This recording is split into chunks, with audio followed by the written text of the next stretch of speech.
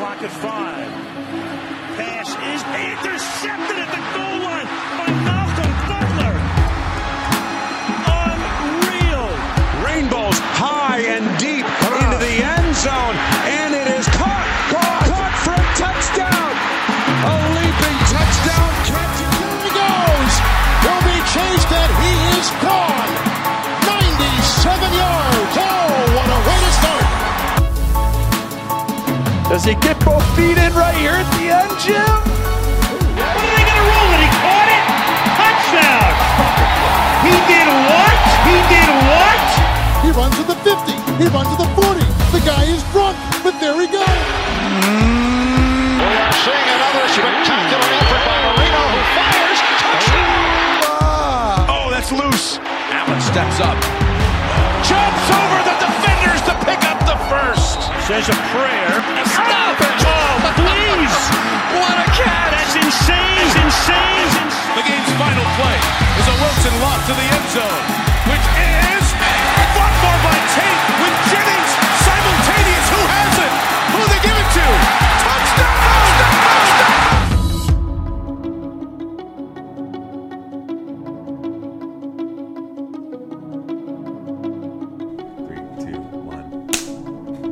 Welcome to Simultaneous Catch.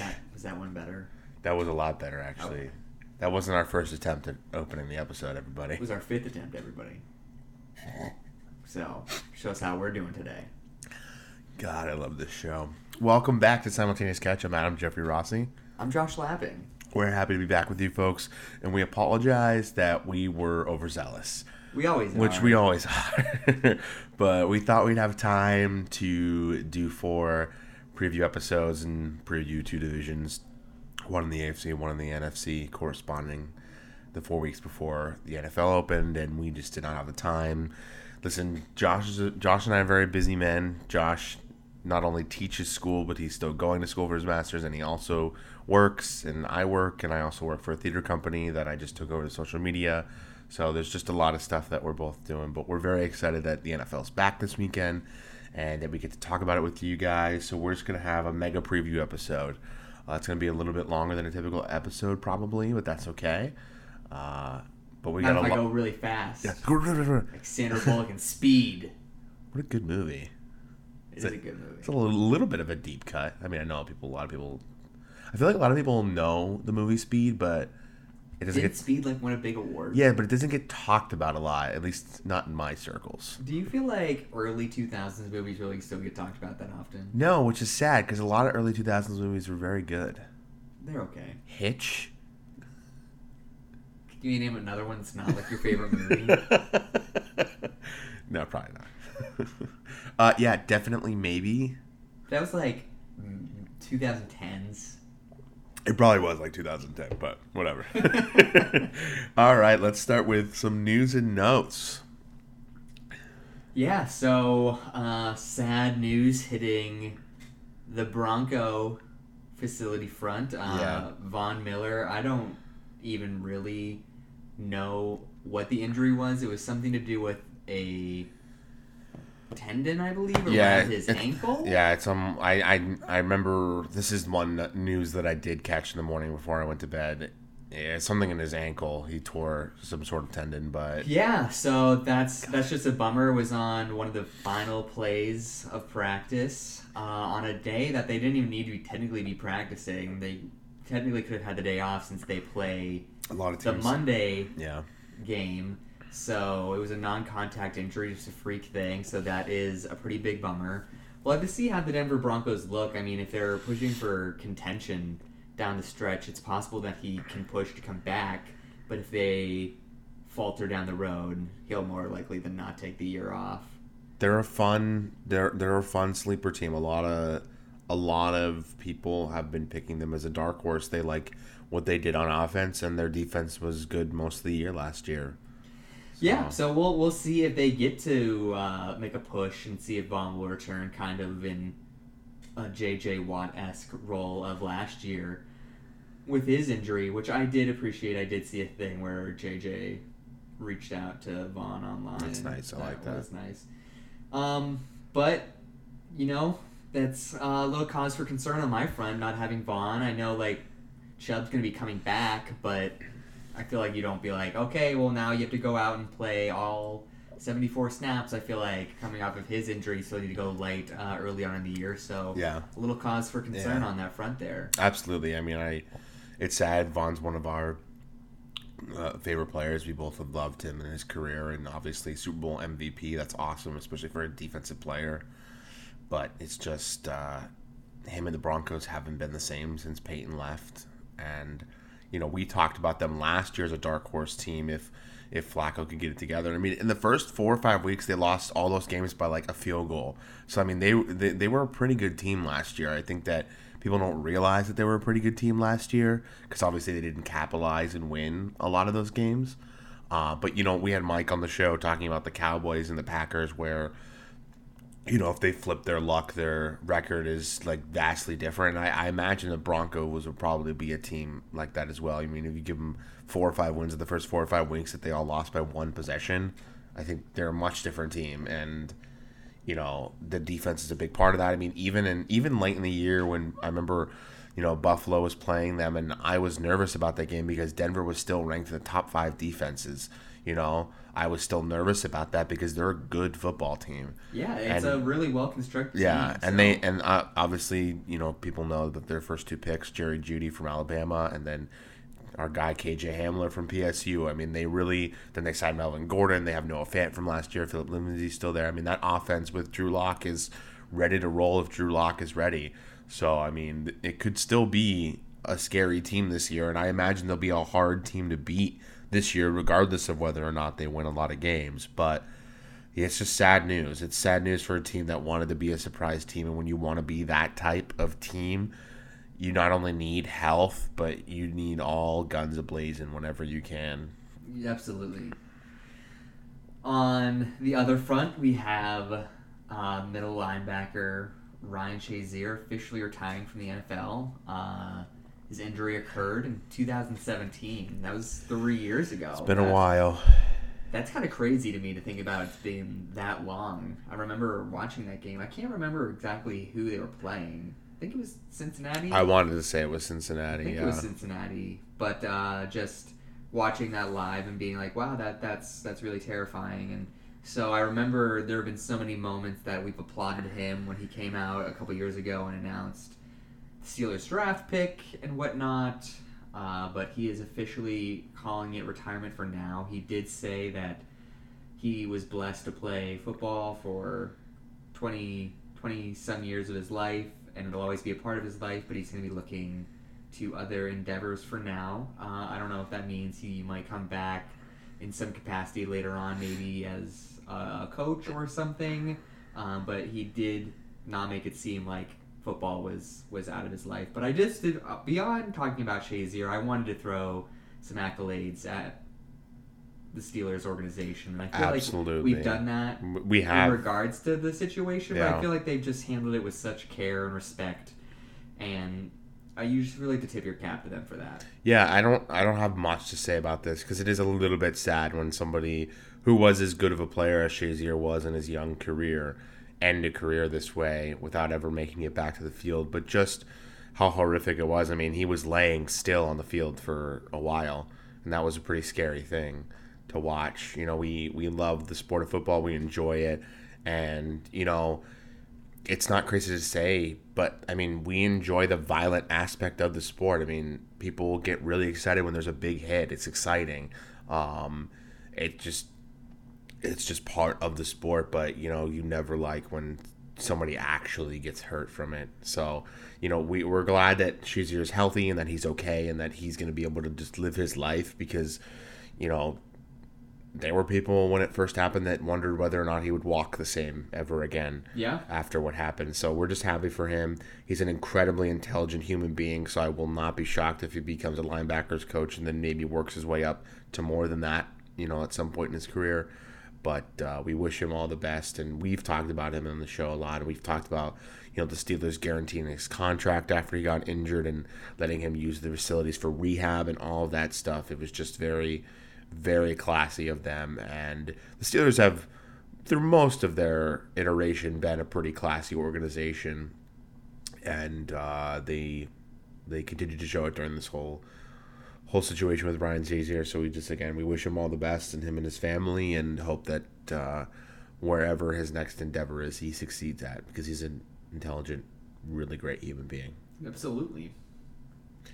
All right. Any other news and notes you wanted to get into before we get into the episode? Those are the big things. Sure. Just the other thing is that the last round of COVID testing came back Yeah. really well for the NFL. Yeah, there was I think only one positive case. That's very encouraging. Just based on the things that we talked about to wrap up the last episode, I feel like that is really encouraging. Yeah.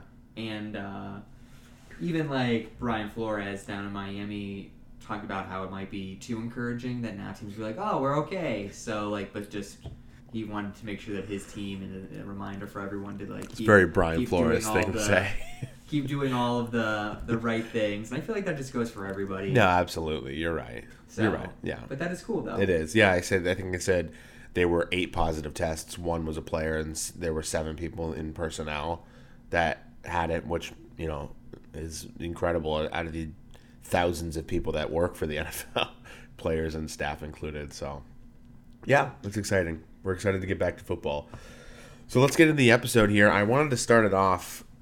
I have not been in the episode, Adam. Sorry. Taking these first 10 minutes off. This is the precursor to the episode. This is just like a hey, welcome, and then it's like episode. No, the first 30 seconds when we said welcome, we're welcome, Adam. Get your head in the game.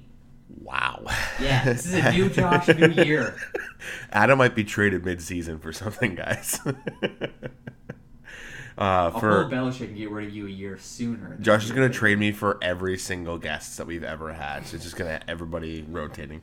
Anyway, so for those of you who are new to the podcast, welcome. Thank you for joining us. And those of you who are continual listeners, we have one of our favorite segments on the show called Bigger Than Football. Josh and I love football for just the sports aspect and the community aspect, and getting to watch it as friends and enjoy it as pals.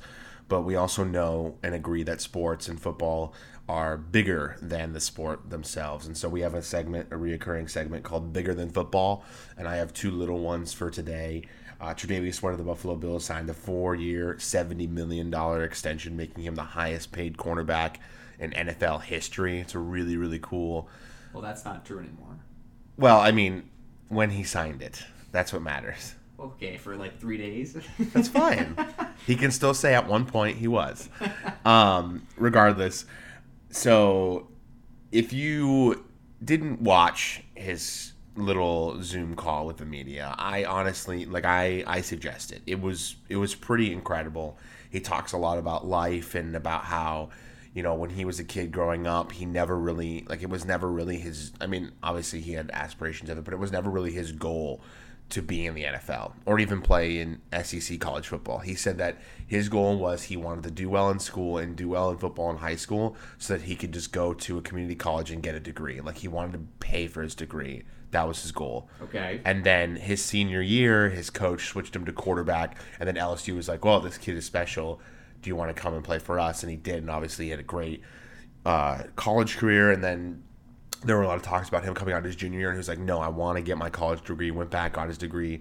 He said that he only did that because he didn't want kids to look up to him and say, well, he went out early. He wanted kids to see an incredible college player say, no, it's important for me to get my degree, and then I'm going to go to the NFL.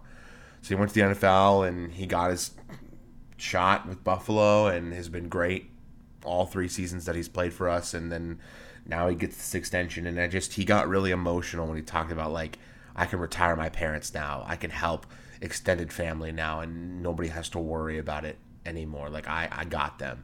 And he started talking about how, we made it, and all these people were counting on me and looking up to me. And just, we talk a lot about players and contracts, and we laughed at $500 million for Pat Mahomes. But, and there are a lot of people who say, players make too much. But, the answer to that is this. Is Tre'Davious White saying, my family has been counting on me. And not only that, but I'm not going to just take this money and blow it on a yacht or a mansion. I'm going to take care of my family. I'm going to take care of the people in my life that mean the most to me and that need the most help. And I'm going to take care of people in my community that need the most help. And that's just when the sport becomes way bigger than it, because he's changing generations of lives. and it's really awesome. And I don't know if you have anything to say about it, but I got a little bit emotional too watching him get emotional about it, because it was really cool to see a guy like Tre'Davious, who's known for being like this happy-go-lucky, like running around laughing, joking, and just loving playing the sport, get really serious and emotional. Yeah, obviously to use your gifts to turn it into something positive versus negative is a really good thing. Yeah. And then my second one, going to another defensive back, and Tyrann Mathieu just won the Super Bowl with the Chiefs, obviously. He has this new program that he started. He was on Kyle Brandt of Good Morning Football has a new podcast called 10 Questions, and he was one of the guests on it. And he talked about he has this new organization called The Shift in Louisiana. And it's a group that Tyrann gets together of, young boys in the community.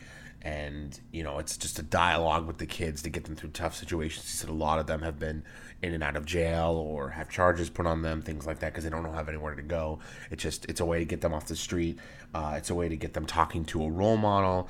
And he said that, obviously Tyrann very famously was dismissed from school, and he had his issues and all that stuff.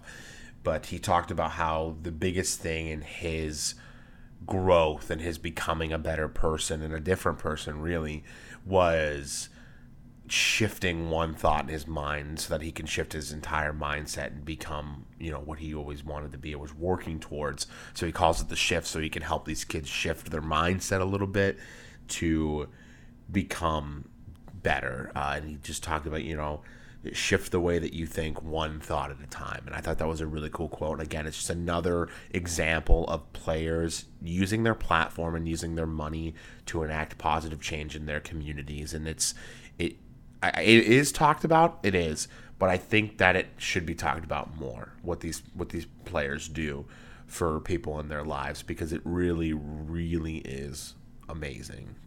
Yeah, that's a really great point. And that's where I feel it really is a benefit. I really do enjoy that story about going out, making a difference that you can see. I think that's just a really, really good thing. Yeah. And just to cap it off, Tyrann talked a lot about on the podcast. It was really, really great interview by Kyle. It's a really cool podcast because he markets it as a game show where there's 10 questions and you get a score and then you're pitting it against everybody.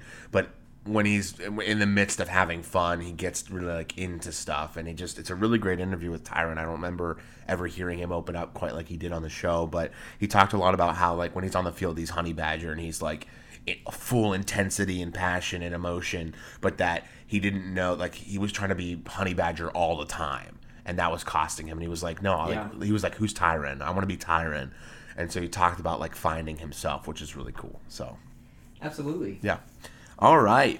And that was Bigger Than Football, sponsored by something. Wegmans. All right. Let's get back into our divisional breakdowns. Yeah, I don't know.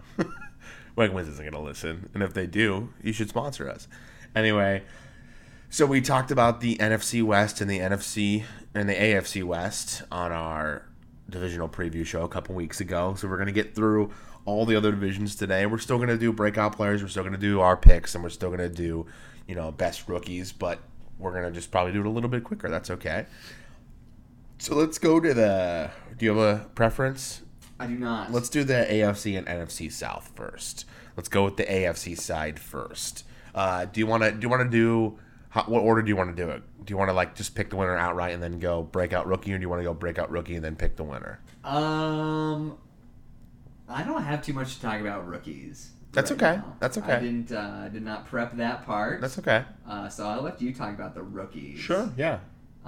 So if you want to just start that for the division, then we can go into. Sure. I feel like our lists are not going to be super similar. So. No, yeah, that's okay. So I have my rookie for the AFC South is going to be Michael Pittman Jr., receiver, for the Indianapolis Colts. Like that. And I think that there's a role for him in this offense, and I really love the pieces that they put together. And obviously T.Y. Hilton is there and he's healthy, but they've had a lot of injuries at the wide receiver in the last couple of years, and they're just kind of throwing guys out there. So I think that Michael Pittman Jr., who was one of my favorite receivers coming out, a guy that I wanted Buffalo to target if we didn't get a first-round receiver, he's a big body and is a big play guy, and I think that he's kind of the Mike Williams body type for Phillip Rivers, that Mike Williams, Vincent Jackson type of player who's fast and big and strong, that he can go up and get it. What a throwback. So I think that he's gonna be a really big time player in this division, and I think for a Colts team that has reloaded with Phillip Rivers, so that's a rookie for me. Okay. And then I'll go to breakout player too, because then you can swing over to that too. But I have I didn't write breakout player. I thought I wrote it down. So shoot. Do you have a breakout player? Oh, I do. Go ahead. So I have a breakout player, Grover Stewart, for Indianapolis. He is their deep fourth cut year. Well, he was a starter last year. Not a popular name, but he's their defensive tackle. He was taken in the 4th round. Okay. 2017, so I guess it's his 3rd year. Sorry. But I just feel like he was a starter last year, put up some pretty solid stats, but I feel like with the addition of DeForest Buckner coming over, this is an opportunity for like a guy like Grover to really establish himself. He was pretty good at passing or rushing the passer last year, but I feel like with lines devoting more attention to a Buckner, it's going to allow a player like that to really absolutely break out. So. Yeah, and we talk. I say it all the time. Is that the most important thing for me? Is not like a specific positional group. It's synergy among units. Units that play off of each other work the best, and that's a great point right there. Yeah, and so just beyond that, though, like looking at the other offensive lines in the division, I feel like Tennessee lost a couple pieces, necessarily in the interior, but when they things get shuffled around, Houston's always been, what are they doing? And Jacksonville. Although surprisingly, Houston could be one of the better ones. I mean, they obviously drafted a guy last year in Titus Howard, and they traded for Laramie Tunsil. So I mean, they could come together a little bit. But I feel like they always had that talent, but like just doesn't seem to quite. Deshaun Watson still running around for his life back there. But so I'm excited to see what that defensive front does with Buckner there, because I feel it's going to help elevate everybody there. Yeah, I was just real quick. My breakout is going to be Will Fuller for the Texans. There's so many vacated targets, and whenever Will Fuller has been healthy, which has been a small amount in his career so far, he's been great. Yeah, he really has been. I mean, we all, especially as fantasy players, know the effect that every time Will Fuller has played a full game, he's 1 year weak for fantasy. That's how good he's been. And I really think Will Fuller is going to stay healthy this year. I'm going to say that that's going to happen. I know that's probably I have a different bold prediction. But yeah, I think Will Fuller is going to be great this year, and I wanted to get that in before we do our picks. I want you to pick first though, because I'm just curious with this division. All right, well, I am all over the Indianapolis Colts. Okay. This year. I think I've talked about it time and time again. Yeah. Where offensive line and defensive line are what's important to me. Yeah. I think Indy has one of the best, least talked about lines. Everyone always talks about. Well, they talked about Dallas for forever, and then they talked about. For all of the attention that Quentin Nelson gets, and they talk about him being a great guard, they just have one of the best lines, in my opinion. So, and then, like I just talked about Buckner. They have Grover Stewart, who I think is going to take a big leap in his 2nd year of starting. I love their linebacking core. Their secondary concerns me a little bit, but I'm just really, really high on the Colts this year. Yeah, so I remember us talking about this team at the beginning of the offseason, like after the Rivers, and I was like, I don't really know how I feel about the Colts and everything. And obviously everybody knows my affinity with the Titans, although I've been really iffy on them this year because I don't know if I believe that Brian Tannehill gets his contract and he still plays the way he did at the end of last year, We both love Deshaun Watson. He just got his contract. But I'm with you on this. I picked the Indianapolis Colts. Oh, even after the Clowney signing? Listen, even after the Clowney signing, you're right. You're right about this. The Indianapolis Colts are the best line in football, and that's my opinion. And then behind that, you have Marlon Mack, who was great the last couple of years. You have the rookie who a lot of people are super high on, and Jonathan Taylor out of Wisconsin. You got Nyheim Hines, Nyheim Hines is an underrated name. Like, Phillip Rivers loves his third down passing back, and that's who Hines is. Yeah. And not only that, but you know Hines ran a 4.29 in the 40-yard dash. I did not. Like, Hines has speed, and like people, I don't think really talk about that enough. But I mean, he's an incredible player, and Phillip Rivers loves to dump off to his running backs, and Mack and can do it, and Taylor and Hines excel at it. And then you add T.Y. Hilton, you add Michael Pittman Jr., who I said is best rookie. You have Jack Doyle, who's a very good tight end. Like, I just think that this is all set up for Phillip Rivers to have sort of his swan song of a season and have a great year. And I think this division is going to be tough. I think they're going to beat each other up. I think there's going to be moments where, like, all of them are under 500, and then there are going to be moments where all of them are at 500, and then all of a sudden it's like, wait, they're all 2 games above 500, and who's going to win at the end of the year? I really think it's going to be one of those divisions, and I think that in the end it's going to be the Colts that pull out, just because I think that their team as a whole is far better than the 3 other ones in the division. Yeah, I think that's a really great way of saying it. Like you said about Hines, though, he has the 9th most targets and the 7th most receptions amongst all running backs over the last 2 years. And that's before he had Phillip Rivers, who loves to throw it to his running backs. Absolutely. So I do think it's going to be a really fascinating division to watch. I also have the Titans making the dance. Okay. I have the Texans missing it this year. Okay. So I do have the Colts and Titans representing the South and the AFC. Yeah. So that's how I have that division shaken out. I don't know. Let me pull up and see. I don't know if I have. I do have the Texans making it. Actually, I have the Titans missing it. Ooh. But I have the like they're too talented for that. I have the Texans being that 7 seed. Okay. So, wait, hold on. Is that the wrong one? I think that might be the wrong one. That's fine. No, I do have the Texans in the playoffs though. Regardless, I do.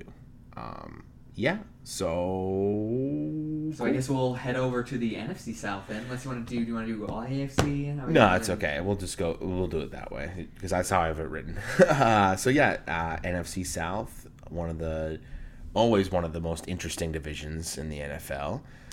They have a lot of really good teams in this division, and I got a breakout player, and I got Hayden Hurst. Oh, that's also who I have. Yeah. So here's the thing, Hayden Hurst.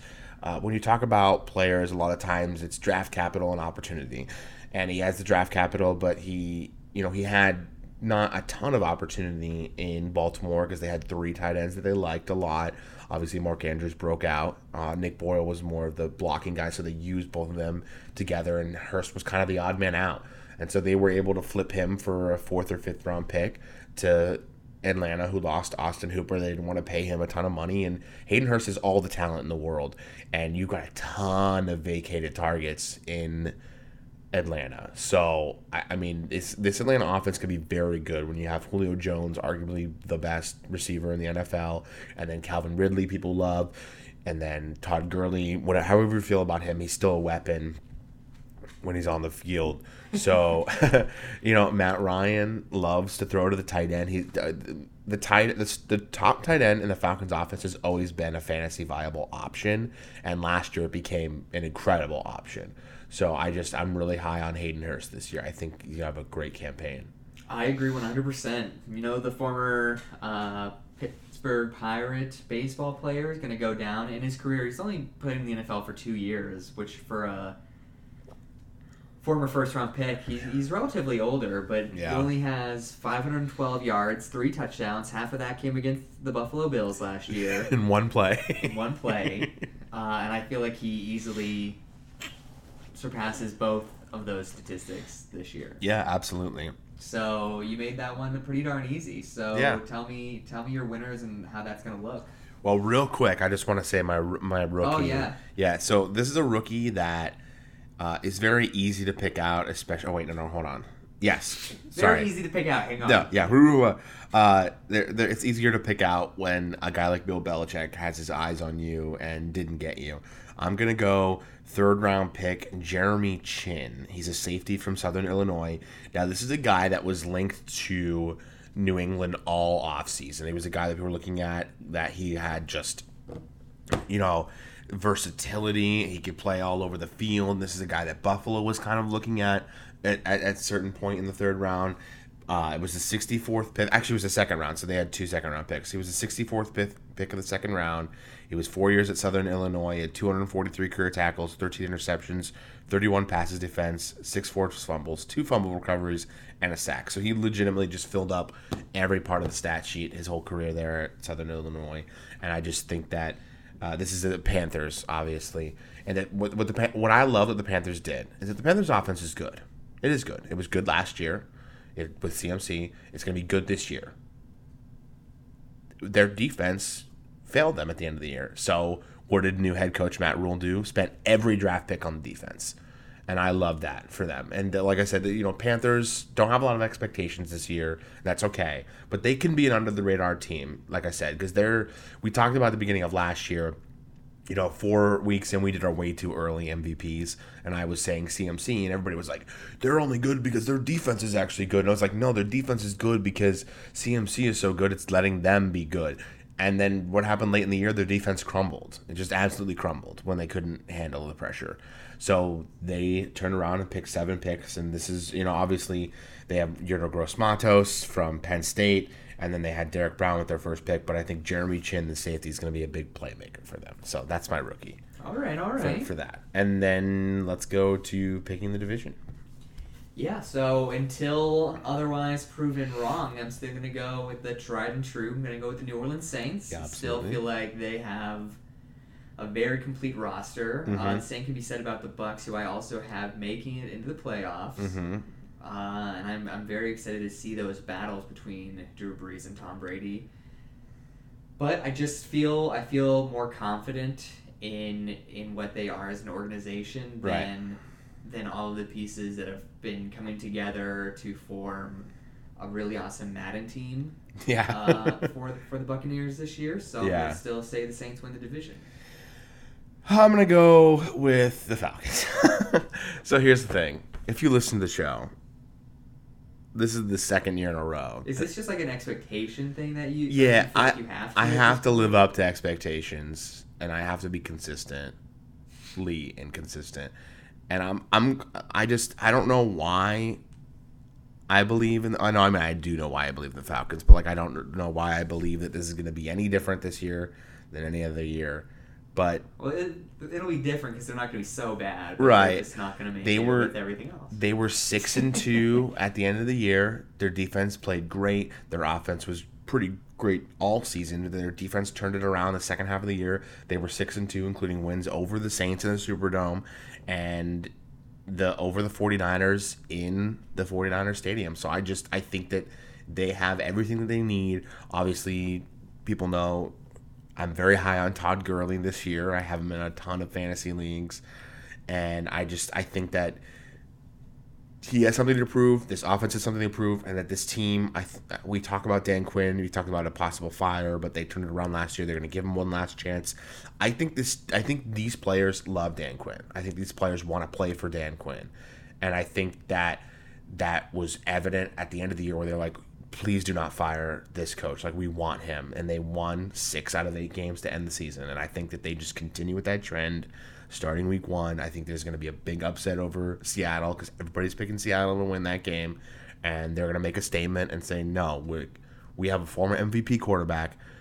We were in the Super Bowl 3 or 4 years ago. It was not that long ago. We have a good enough roster. And I think they get it done. All right. So, well, there you go.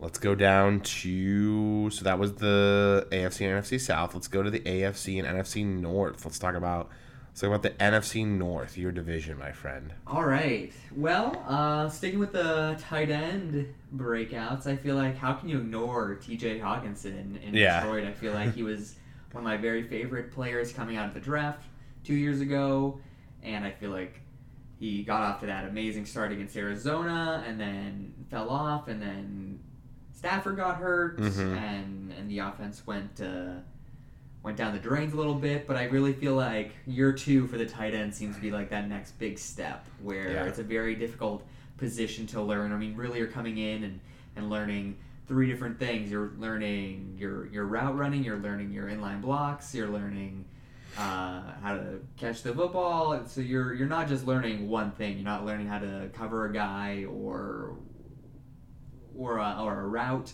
So it's a difficult position to pick up, and so it is. I really expect this is a player where he's going to live up to that billing where everyone was saying, like, this is the next big guy. This is the most complete guy we've seen in quite some time. He maybe didn't live up to that necessarily, but I feel like we're about to start seeing that. Yeah, that's a really good pick, and they say a lot, like, rookie tight ends very rarely exceed. I think the rookie tight end record for yards is like a little bit over 500 or 600. Like, it's not a lot. So like it's hard for them to adjust to the game because not only are they learning a wide receiver type position, they're also learning an offensive line. So you're learning 2 tough positions in the NFL when you come in, and it's hard. So I like that pick a lot. Who is my player? Oh, it's right here. So my player for the... What are you doing over there? And I have to have it on my phone because I can't have it on my computer because I'm worried that it's going to ruin the audio. So Equanimeous St. Brown. There's got to be a second receiver in that Packer offense, and I know a lot of people want to say it's Allen Lazard, who's going to be the number 2, or Marquez Valdez-Scantling, who you were very high on last year, who I think is going to slot in as the starting slot receiver. But Equanimeous St. Brown is the second option on all of those positions, and I really think that, I loved him coming. I think he played for Notre Dame, right? It was Notre Dame. He's a big 6'5" receiver, can go up and get it. And I think that he's going to be under the radar. And I was high on Devin Funchess before Devin Funchess opted out. Or actually, did he get injured or did he opt out? I was going to say he opted out, but I think that EQ, our guy, we pick him a lot in our Madden franchises, and he's a beast. I think that someone's got to emerge from this group for Aaron Rodgers, and I think I would put my money on him. Yeah, I love that. I think last year, if he hadn't been hurt, he would have been one of those guys. I feel like if he hadn't been hurt, maybe we wouldn't have known about a Lazard or whatnot. So I really, really like that. I feel like I said it a couple of years ago, if not last year, I think, coming out of the draft, because he was at Notre Dame with Deshaun Kaiser. If Kaiser didn't get drafted that year, if he'd stayed, I feel like he would have been a much higher pick than he was and would have a much more popular name than people are talking about. So I think that's really great. Absolutely. So rookie for this division, I'm just going to go Justin Jefferson. I'm going to take the low-hanging fruit. Okay. I talked about talent and opportunity being what it takes to break out, and talent and opportunity are all Justin Jefferson's right. He slots into the Stephon Diggs role right away and takes all those targets, scoops them right up, and I just think that he's going to be great. I mean, I think that he's the type of receiver that Kirk Cousins, thank you, is going to love. We were very high on Adam Thielen, but when they all start to cover Adam Thielen, Justin Jefferson is going to be right there to eat it up. He had a great year with Joe Burrow, and I think that Kirk Cousins is a very similar type of quarterback to Joe Burrow. Whoa. And I think that he's gonna like throwing to Justin Jefferson a lot. So. Yeah, no, I can't argue. I'm not sure I see him slotting into the Diggs role. I feel like in the NFL he's probably going to play more slot work. I guess I didn't mean it like that. I just mean like he's going to slot into the vacated targets that Diggs left. I don't mean that he's going to be like this streak burner type receiver at all times. So I do agree. I'll be really curious. I haven't heard... I've heard that he's struggled in camp, which has surprised me. Yeah. That... I don't even know how to CJ also. Uzma? No, though. I was gonna say that's a tight end. Yeah, that's for Cincinnati. Yeah. Ogunbanawa, something like that. I don't know. He's the other Vikings wide receiver that Justin Jefferson has not been able to pass him on the depth chart, but I don't feel like that's a bad thing. I feel like that is A-okay for him in this position to not be rolled out there and have to be the guy. And I do think he's gonna surpass him eventually, and I feel like it's okay if if you want to say he's, quote, behind the learning curve, if you even want to think about it that way. Right.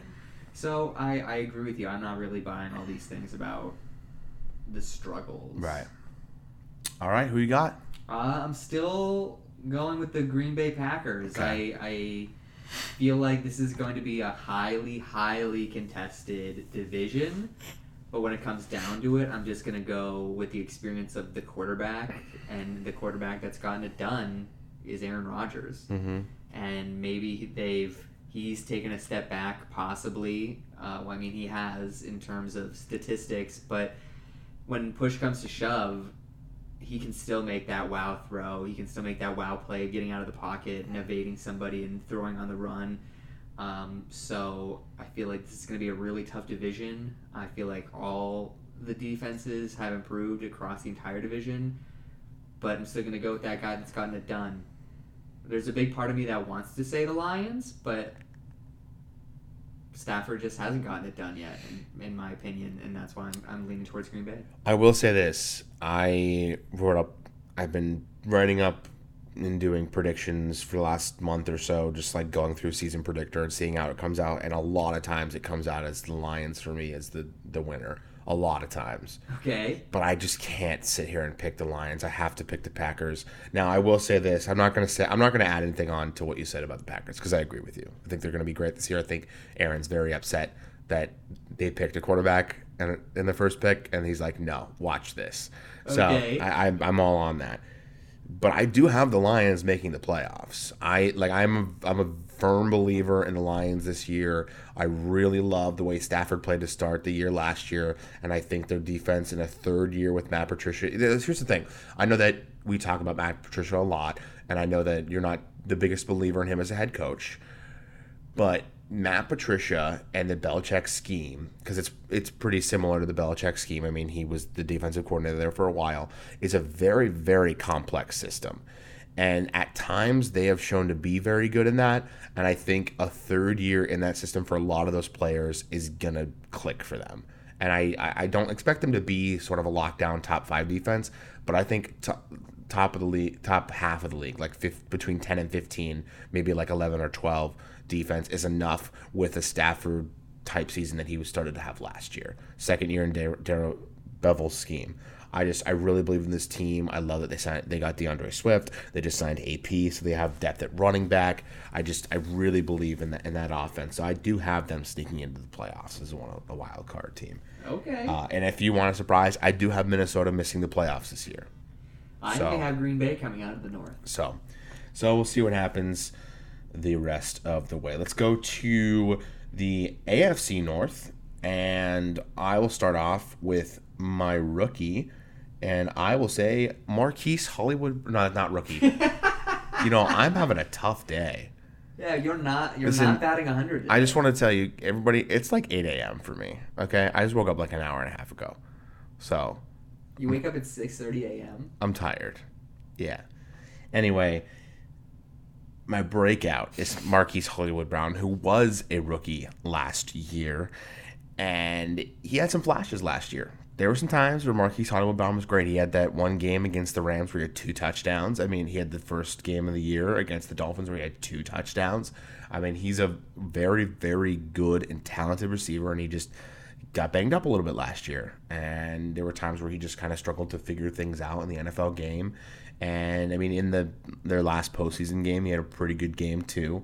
So I think that Lamar and this offense are going to open it up a little bit more. They're going to throw a little bit more. And I think that Hollywood's going to be the benefactor of that. So I have Marquise Hollywood Brown being a breakout this year. Okay. He did beef up a little bit to try to stay on the field a little more than he did last year, which I think is a benefit because I agree with you. I think really the biggest thing that held Hollywood back was injury, not being able to be out there. So yeah, I think that's a really good one. I'm going to go with a pick that's a little bit weird, but I'm going to go with Eric Ebron. So 2 years ago, he broke out onto the scene with Indianapolis, catching like 20 touchdowns from Andrew Luck. Then Luck retired, and he fell back into the obscurity that he was the entire time in Detroit. But I feel like he's now in Pittsburgh, and I feel like he is going to be one of Big Ben's best friends. They've talked about him moving around the offense a lot during training camp. And I just feel like it's going to work really well for that offense. I feel like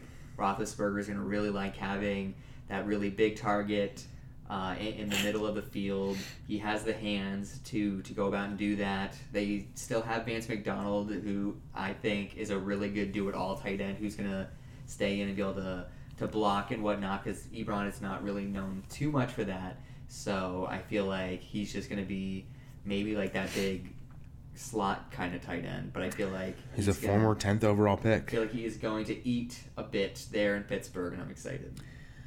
Real quick before we make our picks, I'm going to go the most low-hanging fruit of low-hanging fruit for rookies, but it's going to be Joe Burrow for me. I really think... Lame. So, here's the thing. Nate Burleson on Good Morning Football picked the Bengals to make the playoffs as a 7th seed. And I don't think it's going to happen, but I'm not going to be shocked if this is a good team. This offense is pretty loaded.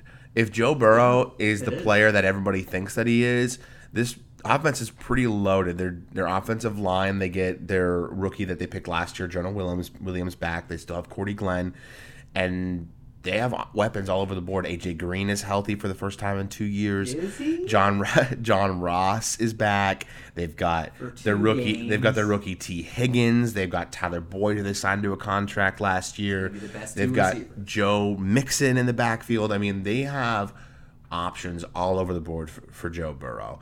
And I really think that Joe's going to have one of those rookie seasons that we're like, okay, Joe Burrow, because we both talked about how we think Tua's going to have a better career and we think Tua's the better player, which I still believe. But that doesn't mean that I'm not high on Joe Burrow either. I really think that, like, there was a time where it was like we were crowning Joe Burrow, and now there's a time where I think a lot of people are like, I don't know how I feel about Joe Burrow. I think we've kind of switched a little bit, and I think that Joe Burrow's going to come out, show why he was the number 1 overall pick, and have a really good year. And I think that the Bengals are going to be a tough out this year. I think that you can't write them off their schedule this year like they were last year for the most part. So, All right. So let's just get right into the picks, and I'm just going to go right in and say the Ravens.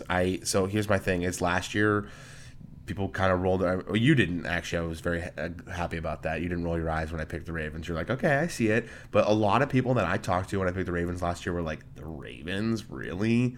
And I was like, yeah, the Ravens. And I think that this is a team that they're not going to go 16-0. But if you told me that the Ravens were going to go 16-0 this year, I'd be like, okay. You're like, legitimately, I mean, they were 14-2 last year, and they only got better. They only added depth all over the field. They added Calais Campbell. They drafted J.K. Dobbins. Like, they really only added pieces on this team. And I like the story of the Browns, but they're not going to be good enough for a division title. I like Big Ben coming back to a team that went 8-8 with a 4th-string quarterback. Like, I like those teams. I just don't see them being in the caliber of the Ravens this year. So I'm just picking the Ravens. All right, yeah, I'm gonna go with those Steelers. Okay. These are both of our picks from last year. They played Baltimore extremely tough. They did. In those matchups with less than subpar quarterback. It's very true. I feel like really pound for pound they have just as good of a defense as Baltimore, and so I feel like when they come back, they have the pieces to definitely take down the Ravens.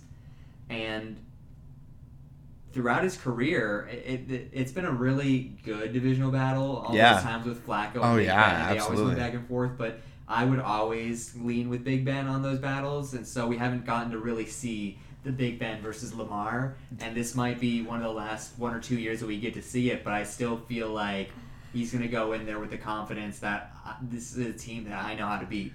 I will say this. I like all 4 teams in this division. I legitimately do. I mean, I can't say that about every division in the NFL. I mean, obviously I love football, and I always want to... I'm the kind of person, if you guys listen a lot, like, I'm the kind of person that tries to find ways to like things. I don't like people in the world who try to find... Well, I know...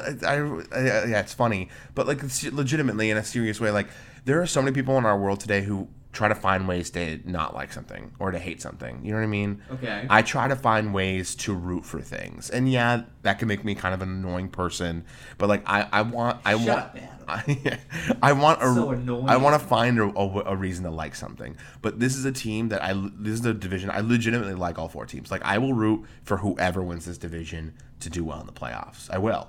Okay. Because I like them all, and I've never really been a huge Big Ben fan in his career, but in the back half of his career, I've really come around to Big Ben and the person that he's grown into. Because I think early in his career, he didn't show to be a very good person, and he has had a very intimate and personal story of growth throughout his life and his career, and so I've become a fan of Big Ben, and obviously like. I like when the Steelers do well. Having gone to college there, it was always fun when they were playing well. So, and then obviously we have our bet about the Browns, but I'm gonna win. Who I do have in the playoffs. No. I actually, like I said, I have the Ravens winning. I have the Browns in the playoffs, so we'll see what happens. So wrong. Moving on. Moving on to our last 2 divisions, the AFC and NFC East. Let's start with the AFC East. We're not gonna have No, we'll do it with our division. Okay. Starting with our division. Breakout player for me, another rookie from last year having a breakout this year with a better quarterback. Yes, I said it. N'Keal Harry is going to have a breakout campaign for the New England Patriots. So here's the thing. I've teetered back and forth between whether or not New England's going to be a good football team this year. And I think I landed on they're just going to be a middling team.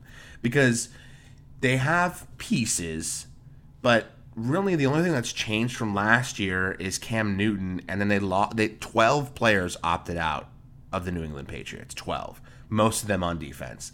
I just don't see them being a team that wins more than 8 or 9 games this year. I think that they win between 6 and 8 games, and I think that maybe one of them is against Buffalo because Belichick always has our number. And until it actually happens, until Buffalo actually wins, I'm going to go in with the mindset of like, I'm scared because they always find a way to get us.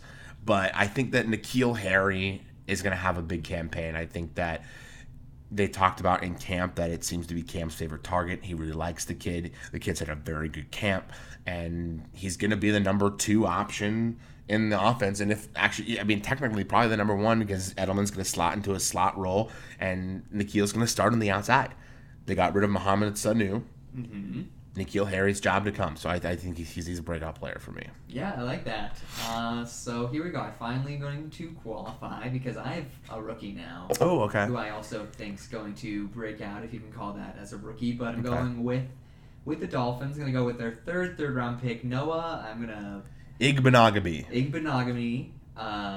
I kind of got that right. Yeah. So I'm really when they first drafted him, I was like, who's this guy out of Auburn? I don't really know this guy. But he's just been tearing it up in camp, and I feel like he's in a really good room to learn about the skills and the art of being a defensive back. And I feel like I'm getting more and more excited the more I learn about him. So I'm gonna go with him as my rookie / breakout player. And the Dolphins again. So. Kyle Brandt said they were going to be the 7th seed in the playoffs. And I will say this for the Dolphins. They're a good football team. They were hard to beat last year. They beat the New England Patriots, who were trying as hard as they could to make it to win that last game because they wanted that bye week, and they didn't get it, and they lost because of it. So, I mean, they're going to be a team that every team should be afraid to play this year because they've added so much talent across the board. And Brian Flores is a hell of a coach. Yeah, so technically by your Falcons logic, you should pick the Dolphins. Why? Because you were like, they won 6 out of their last 8, and I don't even know. Hard. Were they 5-3 at the end? Something like that? I think they were. I think so, because it wasn't 4-4. Yeah, I was going to say. I thought they had a winning record. They did have a winning record. Yeah, so I'll let you have the rookie on that one. I just want to point out that I do think that at some point Tua does play, and I think that Tua does play great when he does. I'm going to be very fascinated to watch that storyline. I feel like I've always been on the train, kind of hoping he doesn't. Right. At first, I was like, I hope he doesn't, and everything pointed to he is going to. Yeah. And I feel like that started to back off a little bit. I'm starting to think he might not. Yeah, well... I do wonder with the Rosen release, I feel like it does increase the odds a little bit. Yeah. But I really feel like Flores might not be the coach where they feel the pressure to be like, okay, let's just do it. Well, yeah, because, I mean, he had the 5-year contract that they signed. They know they're rebuilding, and I think they like the direction they're going, regardless of the record outcome this year. So I don't think there will be pressure for it to happen. But I think that if they get to midseason and they feel, okay, like, this team has what it takes to win games this year, then I think you make the switch. If you're not, like, if Fitz isn't doing as well as you would like to, and you're, like, middle of the pack in the middle of the year, and you're Flores, and you think, we could make a run for the playoffs this year, then you make the switch. And see, I just that makes sense to me, but it also doesn't, because I don't see them doing well enough to want to pull the trigger. Yeah. And if they are doing well enough, then they're just doing well enough. They're just going to keep it with Fitz. Yeah. So if they get to midseason, they have a losing record, I don't see the point of putting him in then. Okay. And if they're in a point where you're like, well, we can make a push, I feel like then you're doing okay. Fair enough. So it's a daunting schedule for the Dolphins, though. Yeah. So, the whole AFC East has a tough schedule. Yeah. So I'm not super high on them. Like they'll win some games where they surprise, and they'll probably win some games that they're supposed to, but they'll or at least definitely compete. But I don't have extremely high expectations. But I'm just excited to see what they do. Look, I'm gonna let you talk, because I'm gonna pick the Bills, and I picked them last year. They were close last year. They had their last couple of games. If they would have beaten New England, they would have won the division, and that's okay. We didn't. I get it. I'm not gonna talk a lot about this team because I want to have. Listen, I'm loud and I'm obnoxious and I am boisterous. And you like getting excited about things. And I get very excited about things, and that's okay. But this is just going to be cool and calm and collected. I'm going to have a silent confidence in public. When we're in our living room, you're just going to have to kind of deal with me being very loud about it.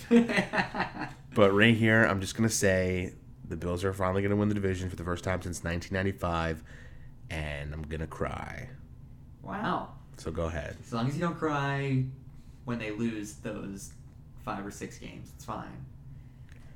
Yeah, I also have the Buffalo Bills finally winning the division, but I think with that being said, I do think you're dead wrong about the Pats. I feel like they're going to compete. I have them making it to the playoffs. Well, okay. I have them making it to the playoffs. So you're right. They had a number of players opt out, but they're so the biggest name. I know there were 2, but the biggest name that I can think of right now. Dante Hightower. Yeah, and so like one of the McCourty brothers too. Okay, so but I mean, you still have the Defensive Player of the Year in Gilmore there. I feel like one of the biggest things, and not to take anything away from Tom, but I feel like Tom was starting to be one of the issues there last year, especially near the end. I think agree. Cam coming in, I think Cam is extremely angry about the disrespect that he was shown throughout free agency and signed for a league minimum. Mm-hmm. And I feel like he's going to remind people as to why he is a former MVP and was once called Superman. And so I don't see them winning the division, but I definitely see them winning at least 9 or 10 games. And I feel like with the 7-seed format, that's enough to get the job done. I want 3 quick things. One, I will say, I never said they wouldn't compete. I said they would compete. 2, you said they were going to win 8 games. 2, I will say this is the first Patriots team in a long time since I can ever remember that I will root for. Okay. Because I love Cam Newton, and I really enjoy underdog stories. And they're an underdog right now, in a lot of people's eyes. And not in my eyes. Because in my eyes, until we beat the Patriots, I will always have nightmares about it. Okay. You know what I mean? We've only beaten them once for real in my entire memory as a fan. Like, we've beaten them at the end of the year when it didn't matter, and we beat when Jacoby Brissett had to start the one game. So I don't really care about those 2. But the one was when Fitzpatrick beat them in the incredible Week 4 matchup when we were both 3-0, and it was incredible. Like, It's the only time I can remember, like, actually flat out beating the Patriots at full health. So, like, until it happens, psychologically, I'm not going to be like, oh, we're the favorite. But most people are picking the Bills to win the division. I feel like as they should. Most people are. So until that happens, you know what I mean? But, like, they have an underdog mentality right now because there are a lot of people counting them out. And Cam Newton and Bill Belichick with an underdog mentality is scary. So I'm not going to – so, again, like I said, I think in terms of, like, trying to look at it analytically, I do think that they end up as, like, a 7-9 win team. That's just, like, what I think ends up happening, but not like a – they got blown out in those 9 games. Like, they lost by 1 possession in most of those games. Like, that's the type of team I think they are. And I think that what they're going to miss in Tom, although I do think that Cam is an upgrade, what they're going to miss is those late game situations where Tom knows all 150 plays that Josh McDaniels has ever called for him in the fourth quarter. And he's going to be like, you know what? Let's go to play 79. That one's going to work right here. Like, that's what they're going to miss in this team, and I don't think they're going to be able to win those late game games like they always have as the Patriots. And I could be wrong about that. I'm not bullish on that. So that definitely makes me actually feel higher on them, yeah. Because if they get into situations where it becomes chess matches, sure, Tom Brady is better than Cam Newton, right? But like you said, you just talked about Josh McDaniels, who we've always touted as a head coach material. I love Josh McDaniels. Getting that offensive mind with the Cam Newton physical possibilities. It's exciting, and you have one of the best defensive minds in Belichick. I feel Absolutely. like when push comes to shove, when maybe Cam doesn't have it on the field, but when they come over and talk to him, like, here's what's going to happen, here's what you're going to see, and they send him out, I feel like... And I'll say this, like, there are people who have picked the Pats. There are people who said Cam Newton MVP, and neither of those things would shock me. I just want you to know that. I want to enjoy being a little bit confident in my team. I want to enjoy that because I've never. I also agree with them winning the East. But you're right. I will not be shocked at either of those outcomes because Josh McDaniels with Cam Newton seems like not only scary but a lot of fun. Yeah. So we'll see what happens. And it seemed, I will say this, the third thing I wanted to say is that everybody thought this was going to be a disaster. Cam and Bill seem to love each other, and I don't know if that's just like they want to put that on because they want people to seem like it's okay, but they seem like they're a great match for some reason. Yeah. Cam's a personality, but Cam's always been a hard worker, and that's what Bill wants in his players. Yeah. Like, Cam is, for all of Cam's defaults, and I know that, like, not everybody was really upset with when he walked away from his press conference at the Super Bowl, things like that. I was upset. Again, like I said, like, we all get that, but that's his third year in the league. Like, again, he was a young player. He's matured a lot. He's been through a lot. Cam has always been one of the hardest workers, if not the hardest in the room, and that's why I think that this marriage has worked. Yeah, so far. I definitely don't think there could be anything about them like trying to put on that front. I mean, right. Like, we all heard and learned about the stories about why there was a disconnect between him and Tom Brady. So I feel like there is no hiding it in that organization. Right. So I feel like things are just going well. I feel like they're probably at this point in their two careers, like, a pair that probably needed to come together. Yeah, absolutely. And so just to recap our... Oh, wait, we didn't do the... Did we do the NFC side yet? No, we started with the AFCs. So let's do the NFC East real quick. So I will say... I'll do my breakout and rookie real quick. My breakout is Blake Jarwin with the Cowboys. I think that everybody wants to talk about CeeDee Lamb, who you and Mike both say was the best receiver coming out. And, we're talking about Amari Cooper, the newly minted $100 million man. There's Zeke Elliott. There's Michael Gallup, who broke out last year. Excuse me. The guy with the role with the most vacated targets is stepping into the Jason Witten role, is going to get 60 to 70 plus targets in this offense. And I think that he's going to be he's going to be the guy that the defense is like, wait, Blake Jarwin? We didn't think about game planning for Blake Jarwin. And he's just going to eat in that middle of the field. And he's a big play tight end. And I really believe in the Blakeout. Ooh, I don't like that at all. So, and then my rookie, and we haven't talked about him on the show, but I talk about him all the time, especially fantasy, is Antonio Gibson, Memphis rookie running back for the Washington football team. He's he's not listed as the starter right now, but he's gonna take one of the first couple snaps for this team at running back, and he's also gonna play wide receiver. I just think that I think that the Washington football team is going to be a team that's going to win more games than you think, and they're going to be a issue for more teams than you think that they should be an issue for. They've got, their linebacking core is okay, but their front four is one of the best in football. I mean, they have incredible depth there, and they just added Chase Young. It's going to be really good. They're going to sack a lot of quarterbacks this year. And then on offense, if you believe in Dwayne Haskins or not, they've got weapons in Terry McLaurin and now Antonio Gibson, rookie running back, receiver, offensive weapon. He's going to be the best rookie in the division, in my opinion. Go ahead. All right. Yeah, I'm actually to counter you. I'm not super high on Jarwin. I know Okay. that Yeah. a lot of people are like, he is the breakout player. Yeah. I feel like we haven't famously seen McCarthy use his tight ends. That's true. That's fair. Nearly as much as a Jason Garrett, who That's a good loved point. the tight ends. That's And a very good point. Not to say that Green Bay during McCarthy's tenure had the best tight ends. I mean, like they had Right. the Finley years and Right. he did pretty well, and they had the year of Cook where he came on Yeah. late. But it's never been something where he's much more wide receiver coach Yeah. than he is a tight end guy. And having those three guys, I feel like he's just salivating there. And so I feel like Jarwin's going to have a good, solid year, but I feel like it's not going to be something where it's like, oh my gosh, Yeah. look at Blake Jarwin popping off the page. My guy, I'm going to the New York Football Giants. I feel like this is kind of cheating because I feel like he really broke out last year, but it's a player that's not so much being talked about, and it's Darius Slayton. Okay. Yeah. And I say that you were doing a fantasy draft that I was listening to yesterday since you're in 27 of them, so you do one like every other day. And Darius Slayton was one of the last Giant wide receivers taken. Yeah, wasn't he? both Golden Tate and Sterling Shepard went before Slayton. So he caught 740 yards and 8 touchdowns as a rookie, and I feel like he just has a really good rapport with Daniel Jones.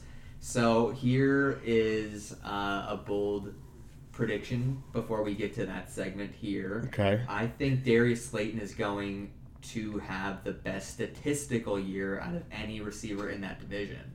In the division. In the division. Ooh. Now that okay. doesn't. Now that's just because in Dallas there are more talented players, but there are more mouths to feed. Where I think Darius Slayton is going to be the guy in New York. Okay, that's a good not argument for going to that. be they have the most success or anywhere near it, but he's going to be the guy where footballs are being thrown to 3 talented guys in Dallas. No love for Terry McLaurin? Yeah, I like Terry McLaurin. I like Deshaun Jackson this year a lot too, but. Okay, I like that a lot. So who is your winner? I'm still going with the Dallas Cowboys. I feel like they're way too complete. I feel like they just have a really well-rounded team. Mm-hmm. I am tempted to pick the Eagles. Okay. But they're just dealing with so many injuries right up here on front.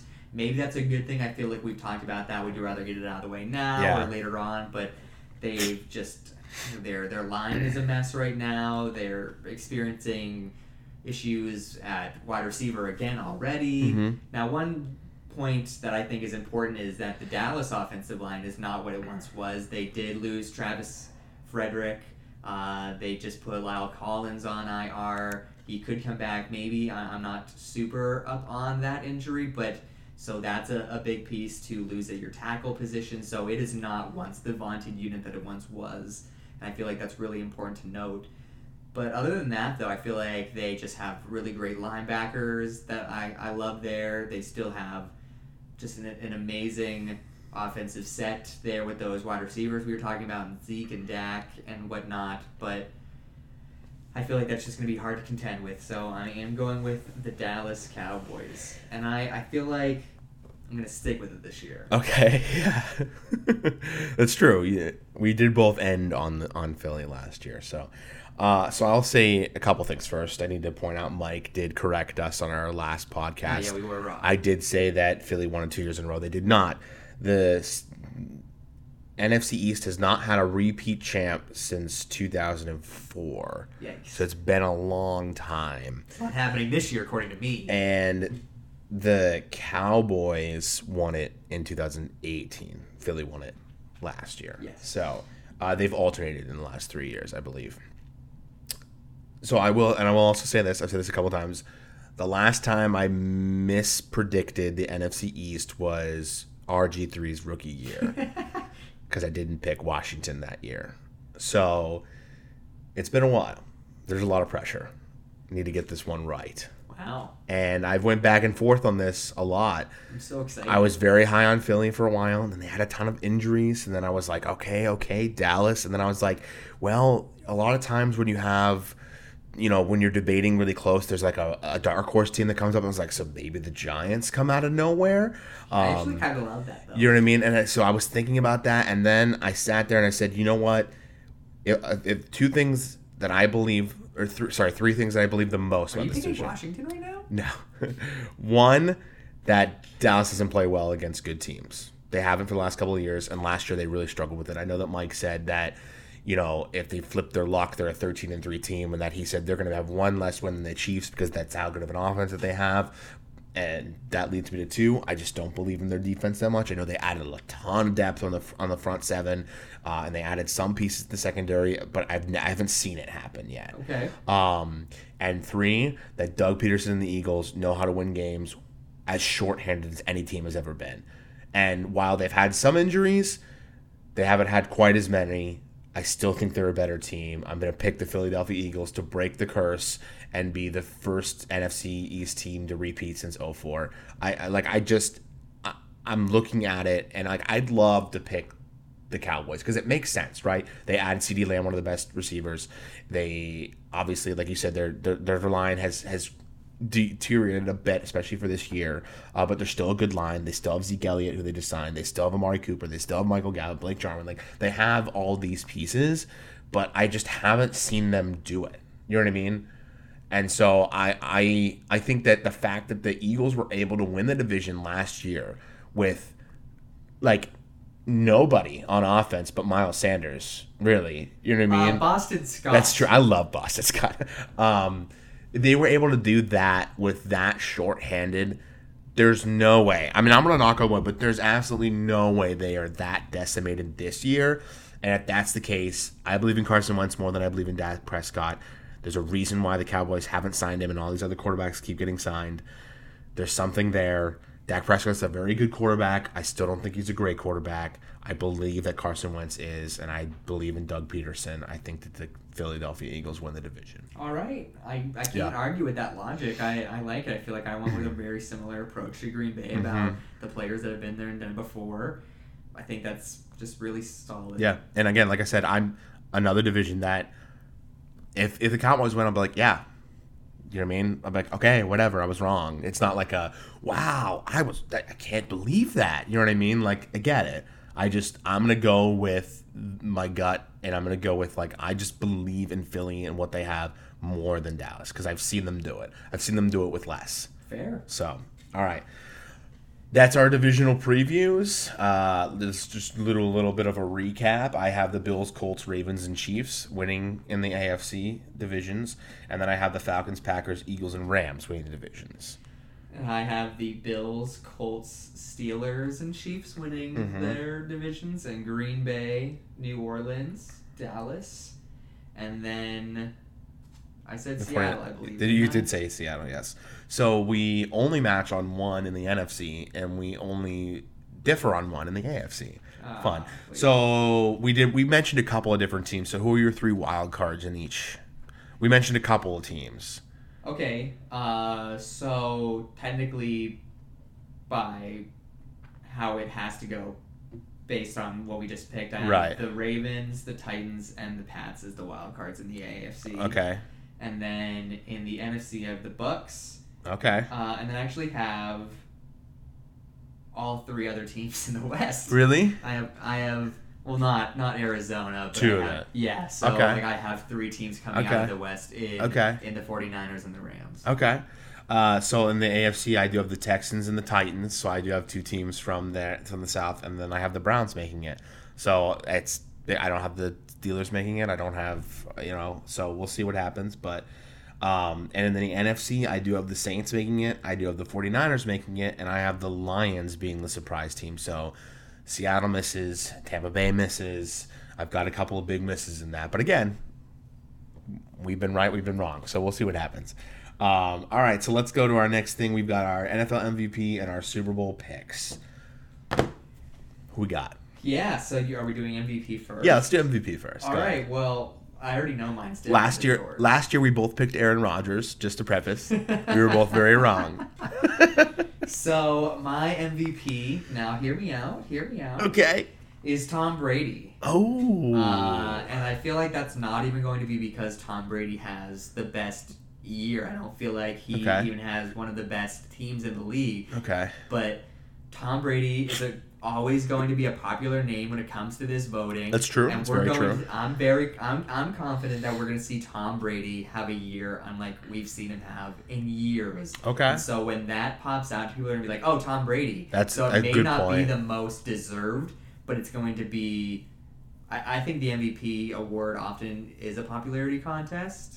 Yeah. Who's doing what now? Yeah. And so I feel like when people see that name, they'll be like, "Oh, Yeah. look at this 42-year-old quarterback doing this thing," and it's going to be Tom Brady. I like the logic on that. I really like. That's a really obviously. I don't want Tom Brady to win the award, but like I appreciate the logic on that. That makes a lot of sense. Thank you. So this one's hard for me because obviously I always want it to not be a quarterback, but it's going to be a quarterback.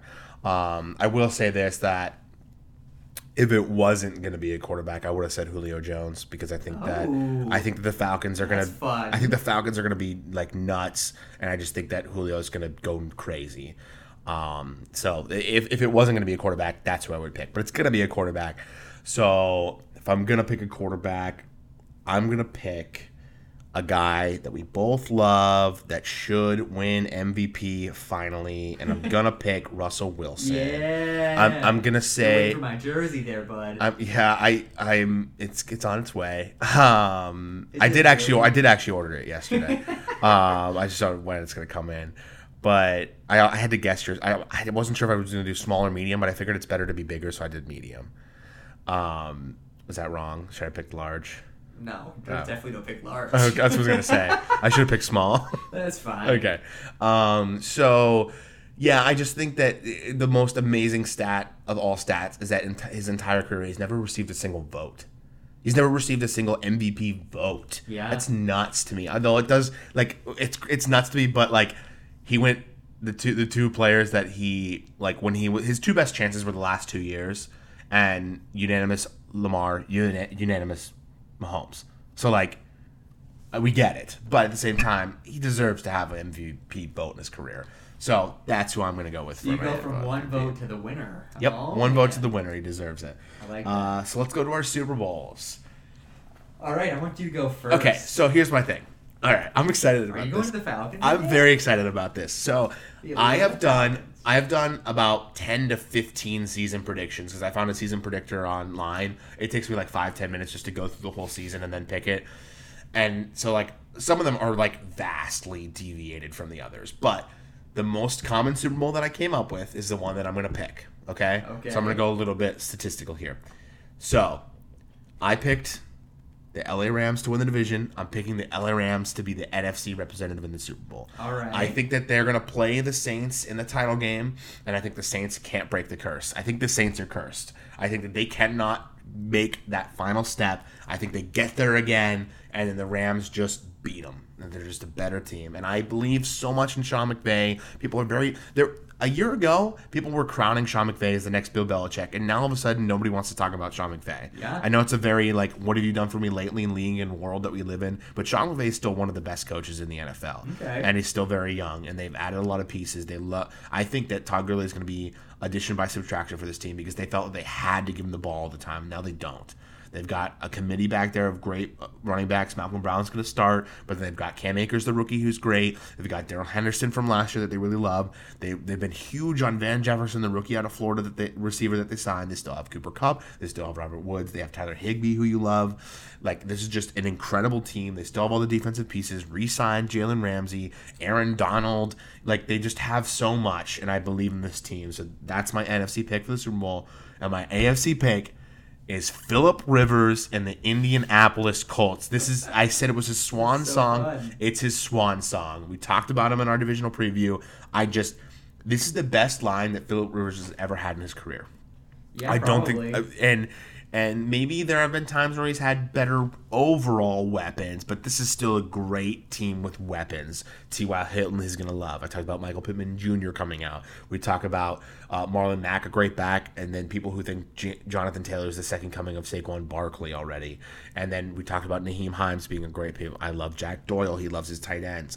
Like, in their defense with Darius Leonard, and you talked about, I forget his name right now. I forget his name. It's Grover Donald. You're talking about Grover Stewart. Grover sorry. Stewart. We talk about Malik Hooker. Like, I just think that they have great. Anthony Walker is a linebacker. Anthony Walker. They traded for the Buckner. Like, just this team is a great team, and I think that they win the division. And once they get in the playoffs, I think Philip just kind of goes nuts in the playoffs and says, like, I'm getting my Super Bowl, and then he just rides off into the sunset.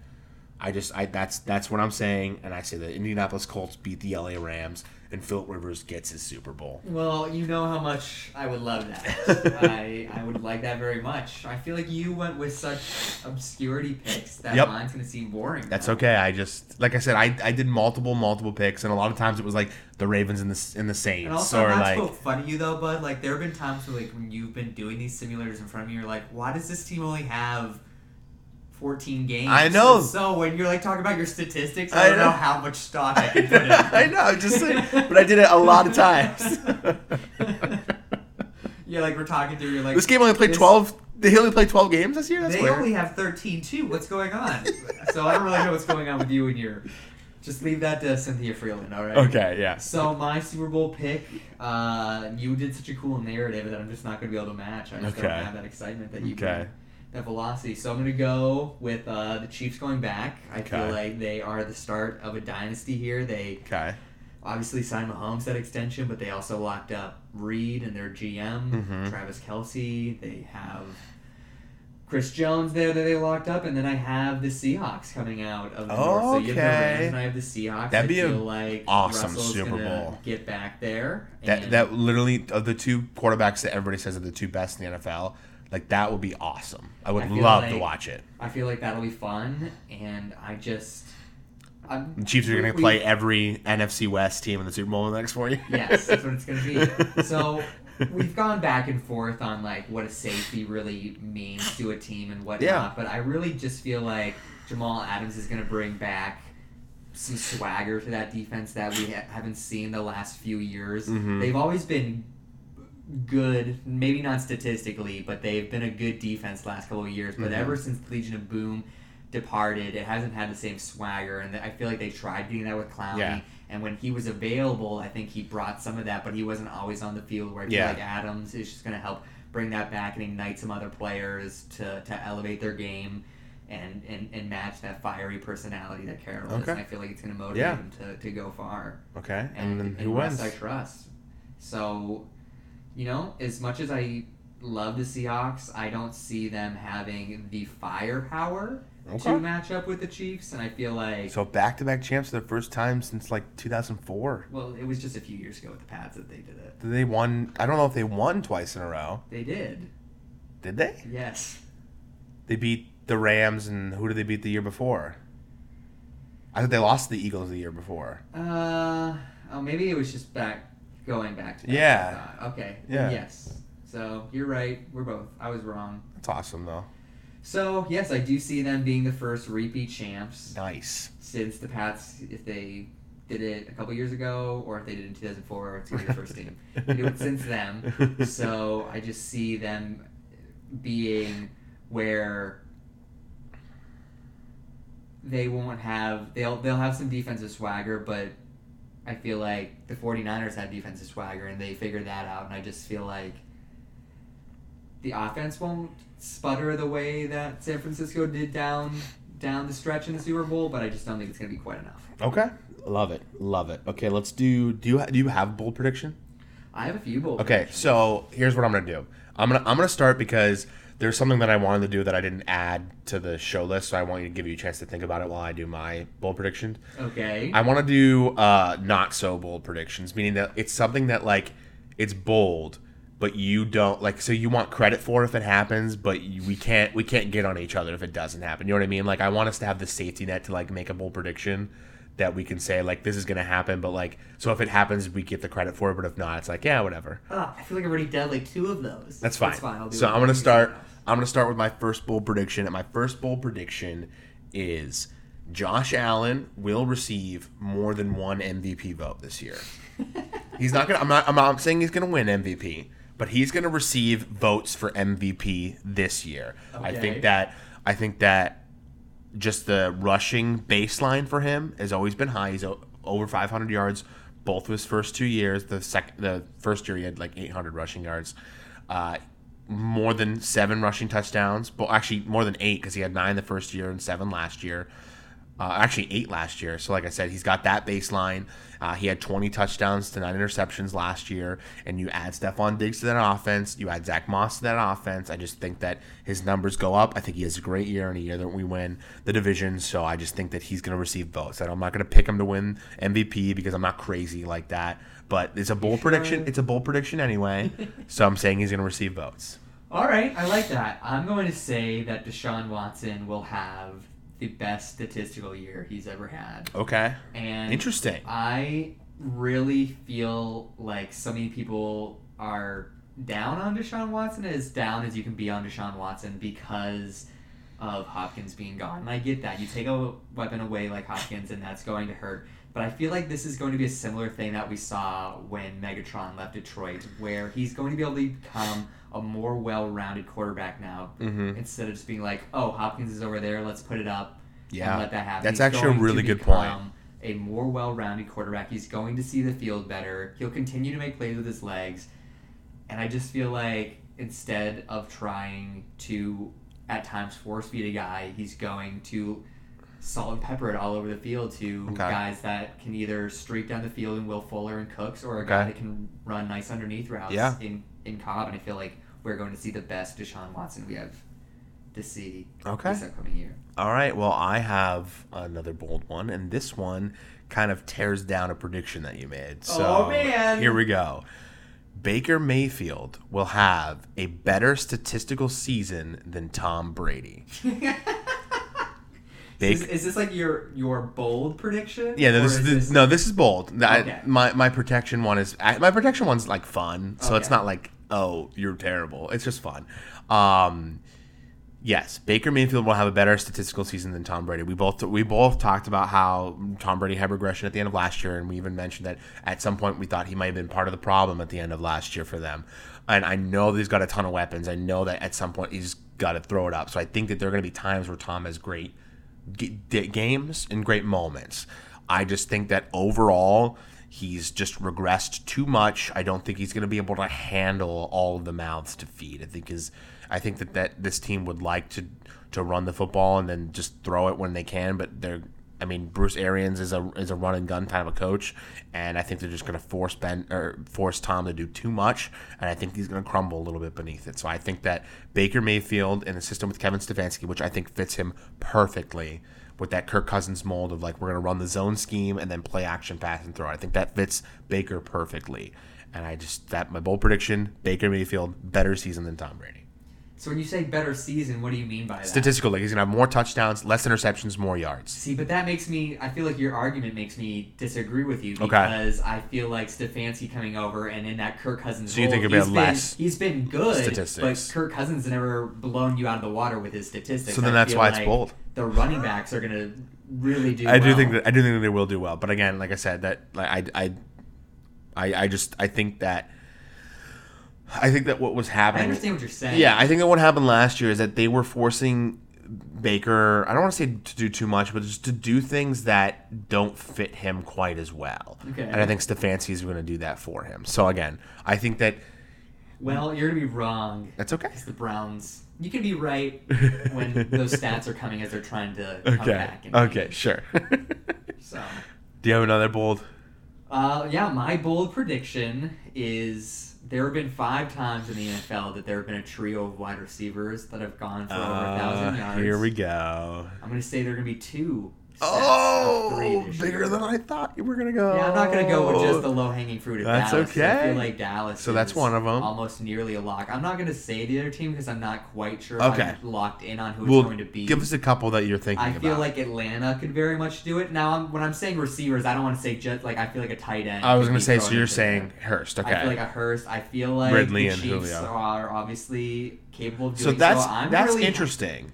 So who's the third receiver then? So it's Hill and Kelsey. Who's the third? I'm actually very, very high on Hardman this year. Okay, I feel like early on in the year, we really saw Mahomes liking Hardman. He did, He fell off a little bit, but being in a year 2 of the system and being integrated, I feel like that's a fun pick. It is possible to take that next step. And there's still that guy that you talked about on the episode last time of Sammy Watkins. That's feel true.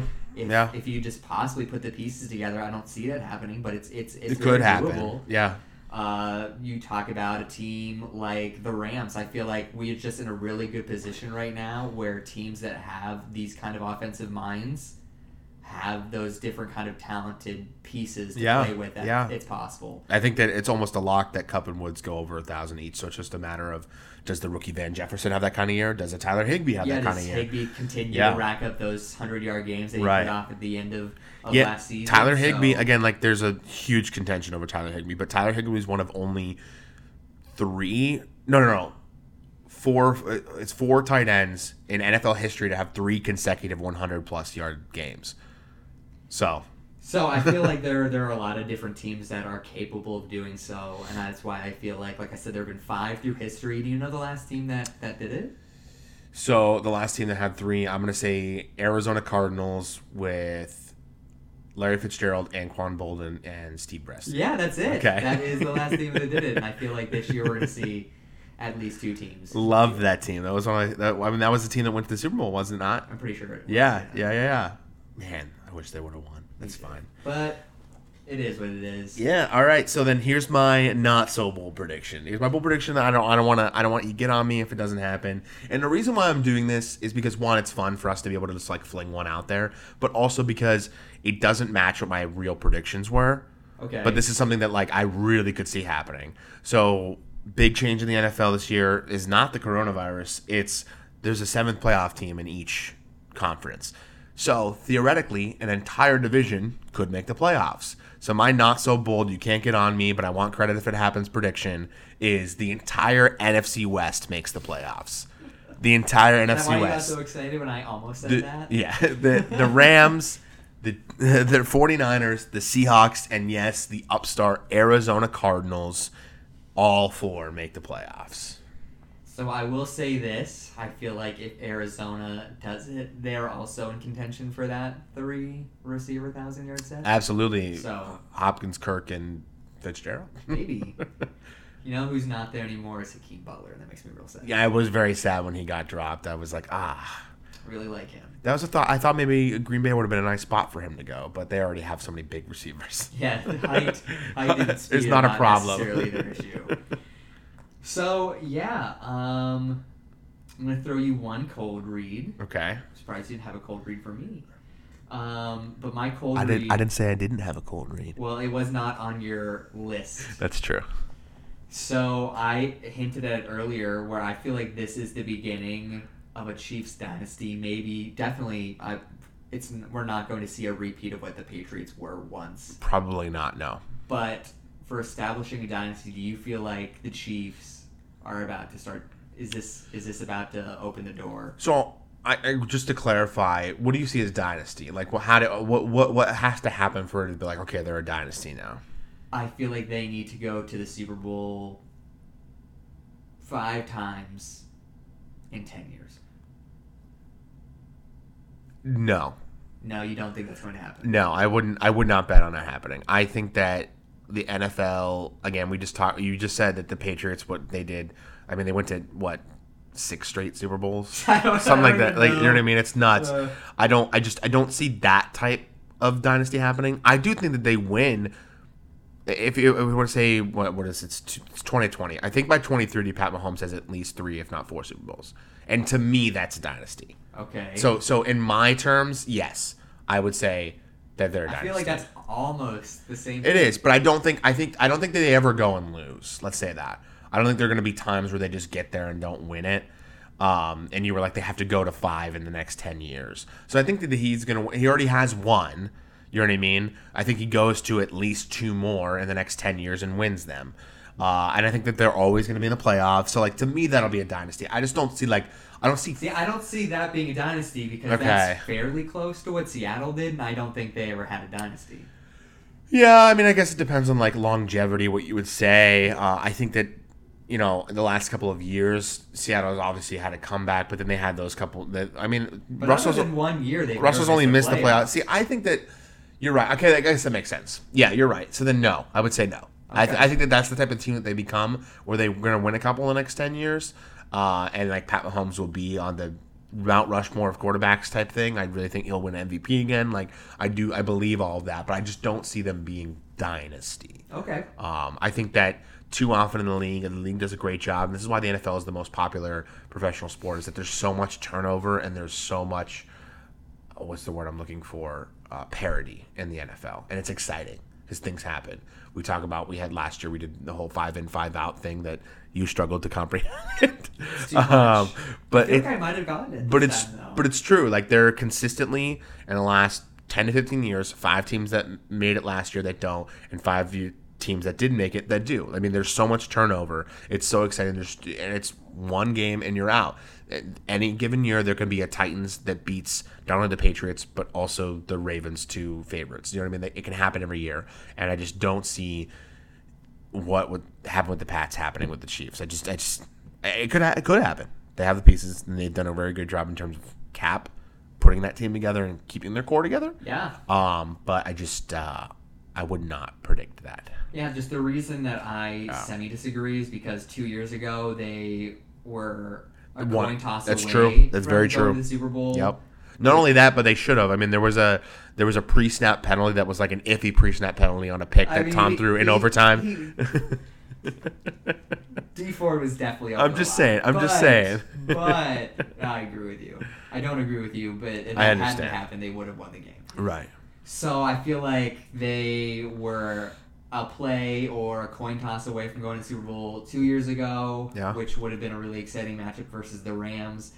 Rematch of that incredible game, and they went back the following year and beat a defense that just for a while looked like nobody could touch them. Oh yeah, absolutely. And I feel like you're right. There is parity, and there isn't an out, but they just have the pieces, the young pieces, and it's not even necessarily like they're trying to do these things on those like rookie contracts where they're about to expire. Like they locked up Mahomes for the next our lives. So, and they have that. They have Kelsey until like 25. I'll say this about the Chiefs, and it'll be fascinating if they do become a dynasty, is that it'll be interesting to see a dynasty like that isn't a villain. And I don't even mean that in a malicious way towards the Patriots, but the Patriots have been the villain of the NFL for a while. You know what I mean? They got caught cheating multiple times.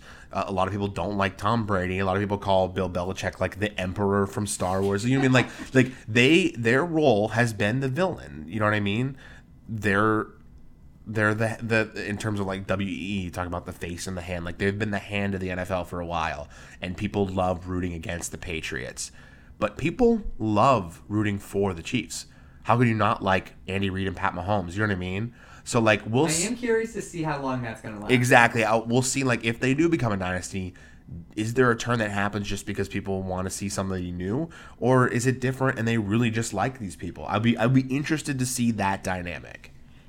I agree. That's a really great point. Yeah. But I am really interested to see when Houston being up 24-0 and Kansas City still finding a way to win. Like it was really exciting for us to watch, but when is that going to be like, come on? I mean, that's what happened with the Patriots at the end of it. So I'm curious to see when but also, that magic wears off. I will say, like, for me, it's hard for me to truly analyze it because I have the feeling about the Pats because it happens against us every year. You know what I mean? So I don't know if the entirety of the NFL fan base has those same sort of feelings that I do about the Pats.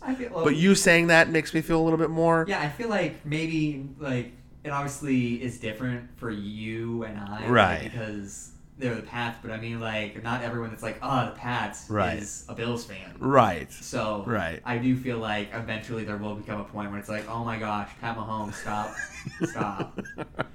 But until that happens, it's his world. We're living in it. All right, so. Let's do... You know what it's time for? Pals Picks! Oh, yeah. We're back, folks. We're back. And there's an asterisk at this, but Adam's never lost Pals Picks. Till this year. And that could happen because Josh is going to be the Browns every week. That has worked out a majority of the time. So, if you are new to the show, Pals Picks is one of the original OG segments of Simultaneous Catch back when we were live on BVZ Radio. BVZ Radio. Josh and I love making game picks, but we don't want to pick every single game every week, so we do Pals picks. We give each 3 games to pick every week. We tally them up, we keep score, and at the end of the year, a Pals pick champ is crowned. Adam's won 2 years in a row, although the official iPad page. Love it. Better than putting it on our fridge and they're Messing not up remembering and who won scratching what. out and doing it wrong. But yes, there's an asterisk on the first year because we did mega at the end of the year and picked every game, and all of them were crazy. And we would have tied had Josh not went with the Dolphins in the last game that we went with. Gone with what I really thought. Exactly. So, but that's okay. Irregardless, it's time for Pals picks. You go ahead and go first. All right. So you're gonna keep the official records. I will keep the official records on. Okay. Yep. So the first Pals pick that I'm throwing at you is the Seahawks versus the extremely hot, expected Atlanta Falcons. Yeah, well, I mean, I kind of already showed my hand on this one, so I won't give too much anticipation. I'm going to go with the Falcons. I think the Falcons are Falcons are at home. I did talk about this. I'm very high on the Falcons this year. I think they win the division, and I just think that the Seahawks typically always start slow anyway.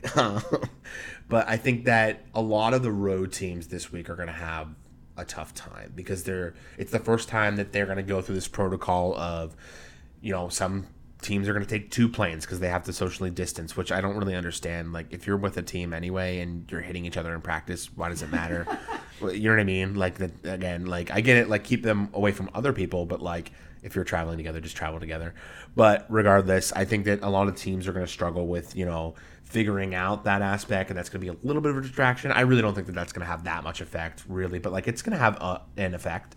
So I believe in Todd Gurley this year. I believe, like I said, Julio Jones, Calvin Ridley. We both talked about Hayden Hurst. Their offensive line is a little bit healthier. I think their defense last year really came on. Like I said, 6-2 at the end of the year. I think they start hot. I think they win this game. Okay. In a close one. Nice. I'm really excited about that game. It should be a fun one. I'm assuming that's an afternoon game. I think it is at 1 o'clock. Yeah.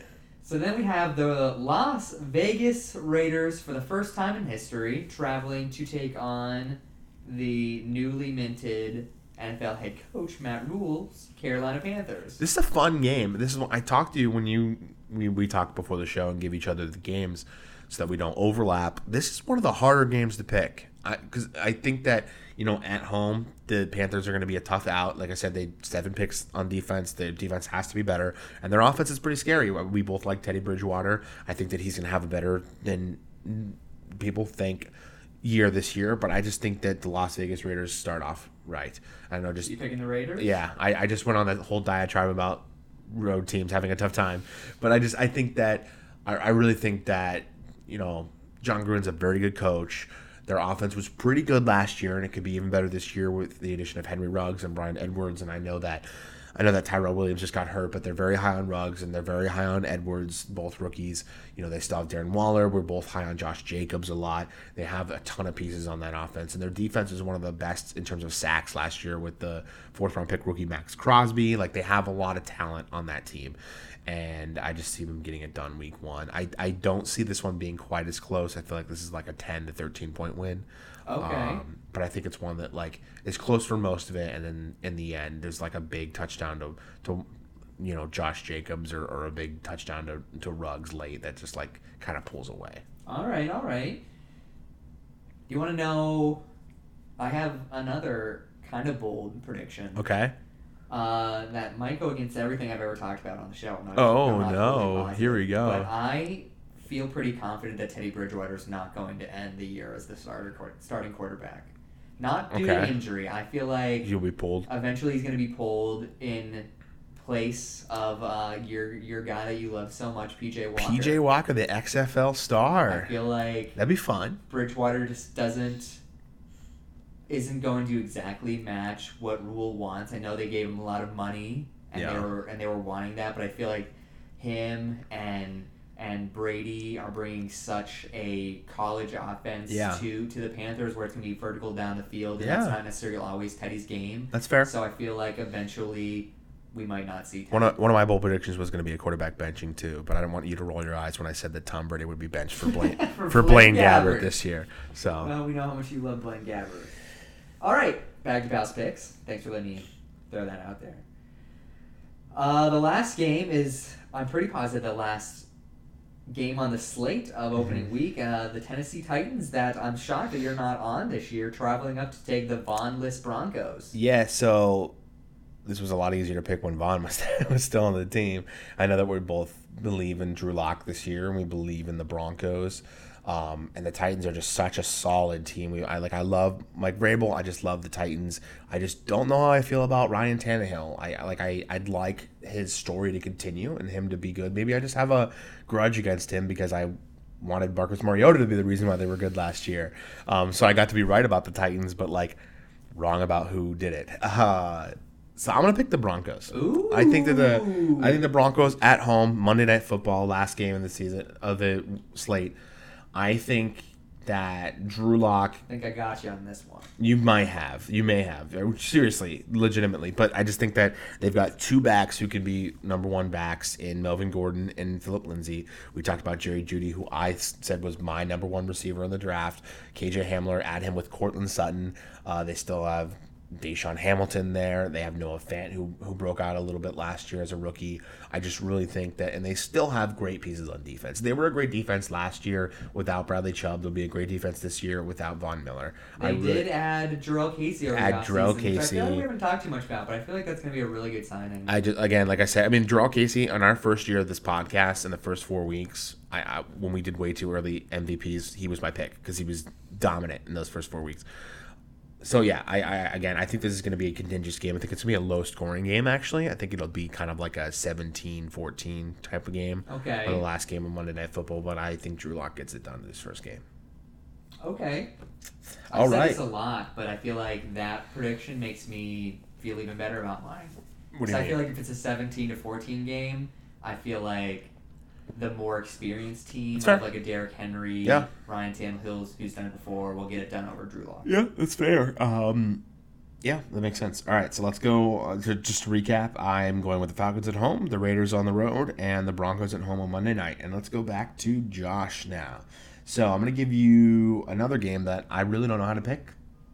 But now, hearing what you talked about, I feel like it's pretty simple for you. It is pretty simple. So we're going to go Dolphins at Patriots, and I didn't expect you to be as high on the Patriots as you said you were. So for me, it's a hard to pick, but for you, it might be easy. Yeah, no, I am going with the Patriots. Okay. For a hot second, I'm not going to be shocked if Miami wins, especially since they went in and won last year at the end of the year to knock them out of that bye-week contention. But I just feel like I'm really confident in the unknown, if that makes sense. We're not going to get to see what this team looks like, where for so long Brian Flores, who had been in New England for his entire career, was like, okay, like this is how we're going to scheme a defense to beat these guys or to compete with these guys. But it's just going to be completely new. That's true. That's a good point. That's a very good point. New England, unlike we've known New England ever. So I feel like just week one, they're going to get the best of Miami, who, even you talk about the turnover of guys leaving New England, this is turnover for Miami of just not having had their guys out there. They brought in so many new guys that they haven't played and meshed yet together. So I feel like we'll see some lack of cohesion there, where it'll start to pick up as the year goes on. But for week one, I'm on New England. Okay. Yeah, absolutely. Game 2. I'm going to play with your heart a little bit here. Yeah, sure. We're going to go the Green Bay Packers to the Minnesota Vikings. I know you picked the Packers, but this has got to be a little bit of a frightening game to do week one. Oh, it always is. It always is. The Minnesota Vikings, I feel like all the NFC North teams play each other really, really well, no matter their record, as we talk about so many divisional games. But I always feel a little iffy about the Vikings. But I am going to pretty confidently pick the Packers. Okay. The reason I'm doing that is because I do feel Minnesota has one of the overall best defenses in the league, but their secondary right now is a lot of question marks, a lot of unknowns that haven't necessarily been out there on the field. And we talked about the experience of Aaron Rodgers and seeing what he wants to see, and I feel like he's going to help pick that apart early on in the season.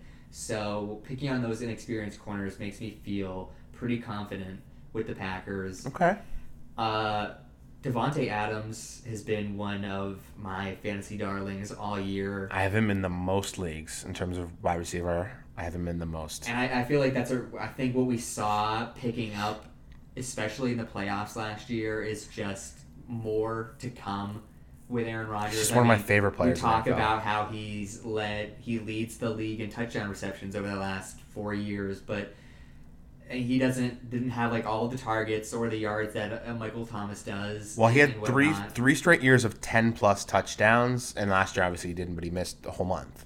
And so I just feel really confident on that route running savvy to be able to pick on those defensive backs, and they still have their offensive line, which they have some question marks at right tackle to protect Rodgers from the pressure that Minnesota is going to be able to bring, but I feel like they'll have the time to do what they need to do. And I'll say this for Green Bay. Devontae Adams has been dominating defenses when there hasn't been a second option for them.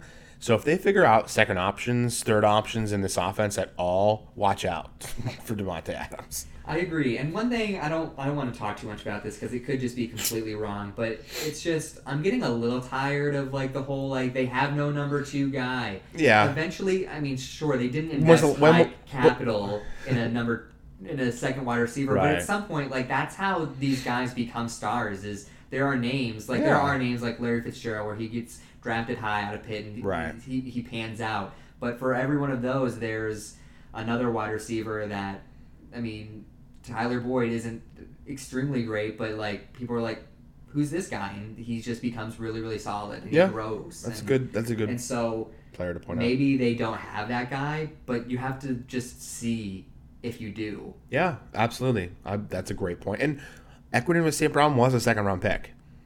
I don't think that's true. You don't think so? I feel like it was like a 5th-round pick. Really? Or a 6th-round pick. Look this up right now. It was super late. We're pausing the show. He was their last wide receiver that year. We're pausing the show to look this up. Jamon? I don't know how to say. 2nd-round pick. No. I'm just kidding. Wasn't he a 6th-round pick? What does it say? Yeah, it was a 6th-round pick. The last receiver they took second was Adams. I love you. And we're back. So, what's my third game? Your third game is actually one of my favorite games this Sunday. Interesting. It's the LA. I feel like this is not the game I'm going to choose to put on TV. The LA Chargers and the Cincinnati Bengals. Like, Tyrod Taylor is named the starter. This is an interesting team with the Chargers. We talked about, you put Pat Mahomes on this team, and then all of a sudden they're a Super Bowl favorite. So, if they get good quarterback play. And then Joe Burrow's debut. I'm super interested in seeing Joe Burrow at home playing this game. I think this is a game that I'm gonna have my eye on. I mean, we may not have it. It's not gonna be on the TV, but I might like switch to it on Sunday Ticket on my laptop just to check in on it. But I'm very interested in this game. I'm interested in the game too. I feel like this is the one that I struggled with the most. Mm-hmm. But I am going to take the Chargers going across the country to take on the Bengals. I don't necessarily know too much about what we're going to see on offense, but I feel like Tyrod is not an inexperienced scrub where we don't. No, not at all. He can play quarterback, and we've seen it happen before. Where I agree, I think Joe Burrow's going to have a good year, but just his first game in the NFL, I feel like we haven't seen too many rookies come in, play extremely well, and still win their very first start. Okay. I mean, I think about Kyler last year and then ended in a tie, and he had an amazing rookie game. So I feel like this is just going to be a prime position. I can't even think of who LA's defensive coordinator is. I can think of. Oh, it's Gus Bradley. I couldn't remember if he was offense or defense. No, it's but Gus I feel Bradley. like Bradley, I mean, we talked about the subtraction of James, which obviously hurts. But absolutely. I feel like you're just going to be like, throw everything we can at this kid. Yeah. He has never seen an NFL field. That obviously, I mean, he lit a college last year, but it's just going to be a different game. That's true. So let's throw everything we can at him. That's a good point. And win the game. That's a good point. All right, just to recap. Josh went Patriots at home, Packers on the road, and Chargers on the road. All right. Let's go to a new segment that we're going to add near the end of the show. We're always going to do, Josh and I are very big on fantasy football. We love it. We talk about it all the year. And then in the spring, we're like, I miss fantasy football. We love it. And this year, obviously, we had an episode where we had our simultaneous catch league. So we're every week at the end of the episode, we're going to take 5-10 minutes, talk fantasy football, talk our team, our lineup, and then, give a start of the week type thing. So let's do, before we talk about our team, let's just do like fantasy MVP. Who's going to be your fantasy MVP? So I'm going to say this real quick. At last year, the player on most percentage of fantasy rosters was Brashad Perriman. So we talk about you don't win your league at the draft, you win it during the season. There was obviously a pickup at the end of the year. So you don't have to give me that kind of guy, but like give me a guy that you think is going to be on a lot of championship rosters, a fantasy MVP. Okay, I think that guy for me is Julio Jones. You talk about him having a monster season, it. Possibly MVP consideration. The reason I say that is because Julio Jones has always been just extremely consistent, especially from a fantasy standpoint.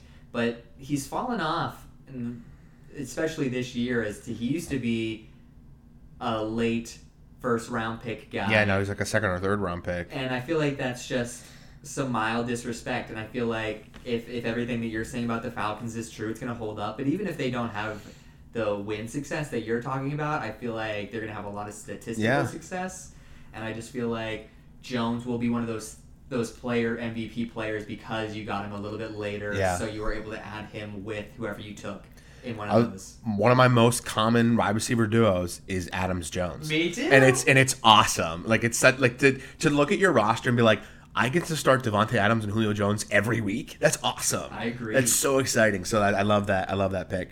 My fantasy MVP is going to be a little bit more of a deep dive here, but this is a player that I wasn't very high on to start with, and then you talked me around on, it's running back Zach Moss of the Buffalo Bills. Like that. I do think that people are disrespecting Devin Singletary way too much. Devin Singletary is an incredible player, and people were like, oh, yeah, Zach Moss. He's going to be a starter. And here's the thing. Zach Moss, the reason why fantasy MVP, because I think that Devin Singletary is still going to be a beast between the 20s. He's going to go all over the field, and he's going to have a great season, all-purpose. Okay.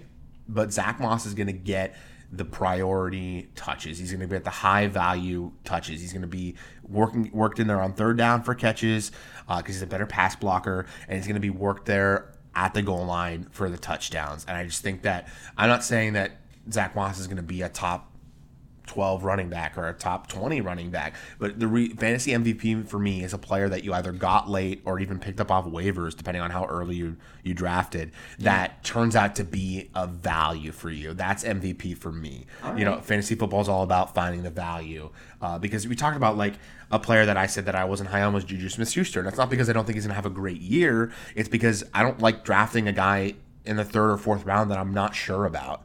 So I'm all about value. Okay. And so, ironically, we have him on our team, but I think because we got a good trade for him. So, we'll talk about our team in a second. But so, Zach Moss, I think, is going to be a player that people got later that turned another player that I have in a ton of leagues. I made a lot of trades that I think is going to be very valuable. Yeah. Yeah. Like you said, I was one of the people that help you come around. Well, so I heard a lot of people talking about him, and I was like, I don't know if I believe that. And then you were like bullish on him. You were like, I'm very high on Zach Moss, and I was like, okay. And then I looked more into it, and like he's been a darling of camp. Yeah. He's been very impressive. So let's go to the simultaneous catch official league. I think that this would be fun for us if we, barring injuries. Obviously, we'll change the lineup for injuries, but I feel like we should set our lineup on the show every week. Okay. So right now, our team has changed a little bit because we've traded and we've made pickups and drops. But right now, our team looks like this. Russell Wilson, love it. Juju Smith-Schuster, DJ Chark, Christian McCaffrey, David Johnson, George Kittle, Cortland Sutton. On our bench is Brandon Cooks, Deontay Johnson, Jordan Howard, Matt Breida, Ronald Jones, Chris Thompson. And then our kickers, Jake Elliott, and our defense this week is going to be the Colts. Now, we assume we'll probably stream defenses this year. We didn't go early defense.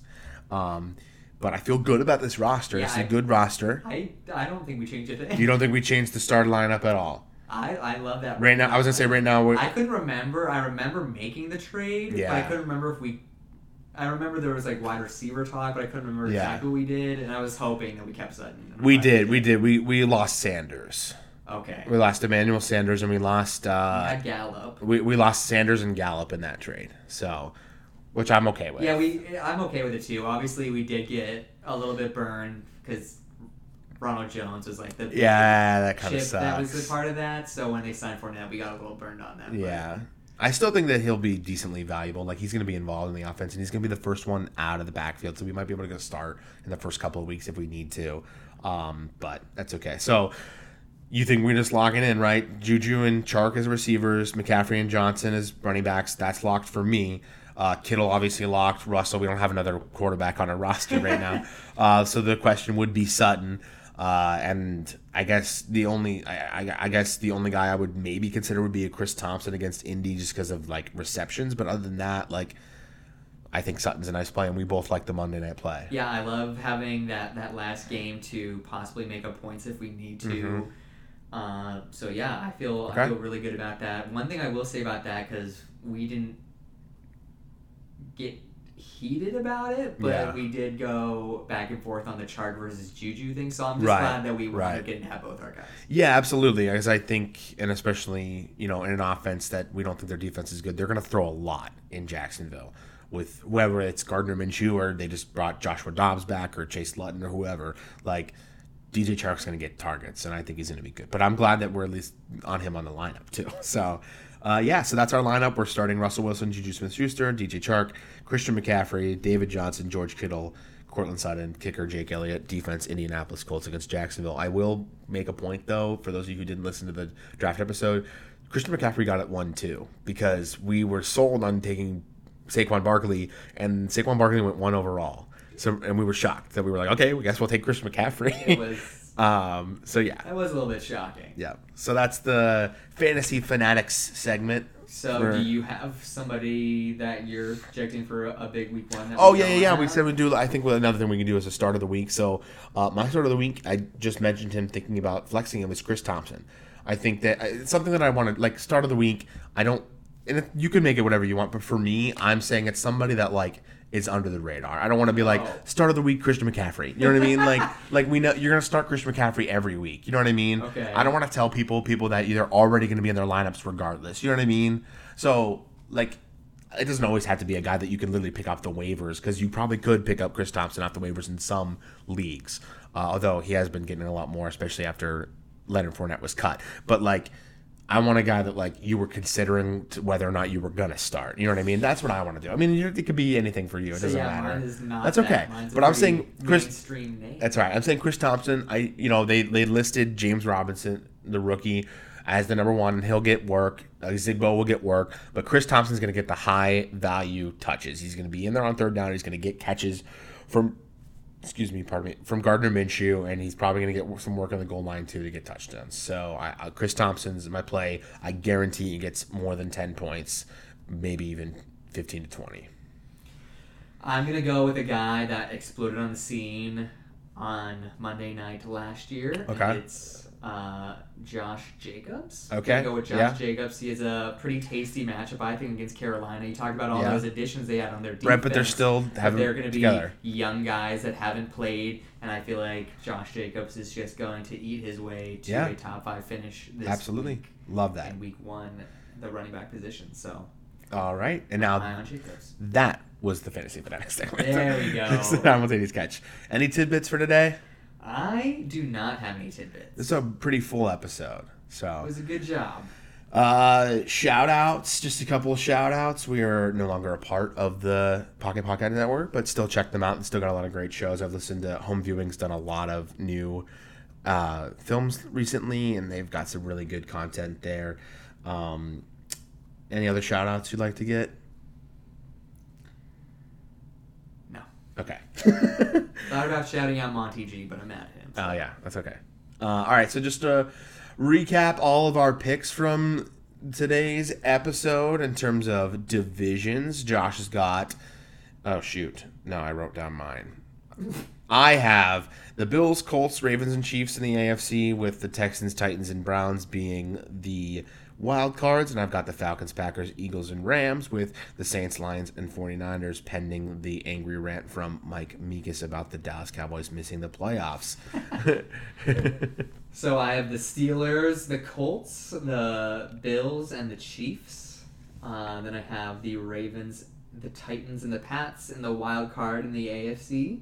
Then I have Green Bay, the Saints, the Cowboys, and the Seahawks. And then I have the Bucks, the 49ers, and the Rams in the NFC. Awesome. And then I have my Super Bowl as the Colts and the Rams, with the Colts and Philly Rivers winning the Super Bowl. And Josh has the Chiefs versus the Seahawks, right? Yep. And the Chiefs being the winners with, I forget who your MVP was. I don't think we talked about that. You didn't do your MVP? Oh, you mean the season MVP? Yeah, your season I MVP. said Tom. No, not yeah. So yeah, Josh said Tom Brady with a very logical statement that I think is wrong, but that's okay. I appreciated the logic of it, and I went with In Russ We Trust, Russell Wilson getting his not only his first MVP vote, but enough to win Love the that. award. All right. Anything else, my friend? You know, I feel pretty darn good. I am ready for tomorrow. I'm very excited. Yeah. So I guess we should probably just pick that game. Are you Sure, yeah, we can pick it before we go off. before Yeah. we wrap it up. Yeah, go ahead. You know, I'm really excited. I feel like everyone's like, this is going to be a shootout. I don't necessarily see that, which probably means it's going to be. But I do see Kansas City winning, probably in something that I project. I guess it depends on how you think of what a shootout is, but I see it being something like 35-28. Is that a shootout? I would consider that a shootout, yes. Okay. I don't consider that a shootout. That's okay. When the last time they met, it was like 31-50. Fair. Yeah, so I do see a shootout because I think that something that's going to struggle to start the year, I think, is going to be defenses because tackling, I think, is going to be an issue to start the year. Because they haven't been doing it for 4 weeks in the preseason. You know what I mean? Like, their form, they haven't been able to practice it on actually tackling people. Like, there's a difference between scrimmages against your own team and, like, an opponent. You know what I mean? Yeah. There's a difference between that. So I think there's going to be a lot of missed tackles early on. So I do see a shootout. And I see, you talked about Deshaun Watson having a big year. So I'm going to see a score of, like, 38-35. And I'm going to go with the upset. I'm going to go the Texans win the first week. I really think that, like I said, I think it's going to be a battle, and I think that the Texans are pissed off about how it ended last year. Deshaun Watson was up 24-0 in the first quarter against the Chiefs. I think that they're so mad right now. I think David Johnson gets rolling, which is good for our fantasy team. And then I think that Will Fuller has a big game. I don't think Brandon Cooks is going to play. I'm very high on Brandon Cooks as a player this year, but I think that Will Fuller is going to get the start, and he's going to be great. So... Well, there you have it, everybody. What is our 2-hour mega season preview, and I look forward to the season. I'm so excited about the Bills, but just so many different teams, and I'm very excited for next year when we listen to this episode and see how wrong we were, or maybe how right we were about. And it would be like, oh my god, about take the Falcons Tom Brady being benched for playing Gabbert. All right, everybody. Well, you enjoy the heck out of tomorrow, and you or enjoy whenever you listen to this. Yep, and enjoy Week 1. It's been a long time coming, but we're very excited. Thank you for listening to Simultaneous Catch. God bless.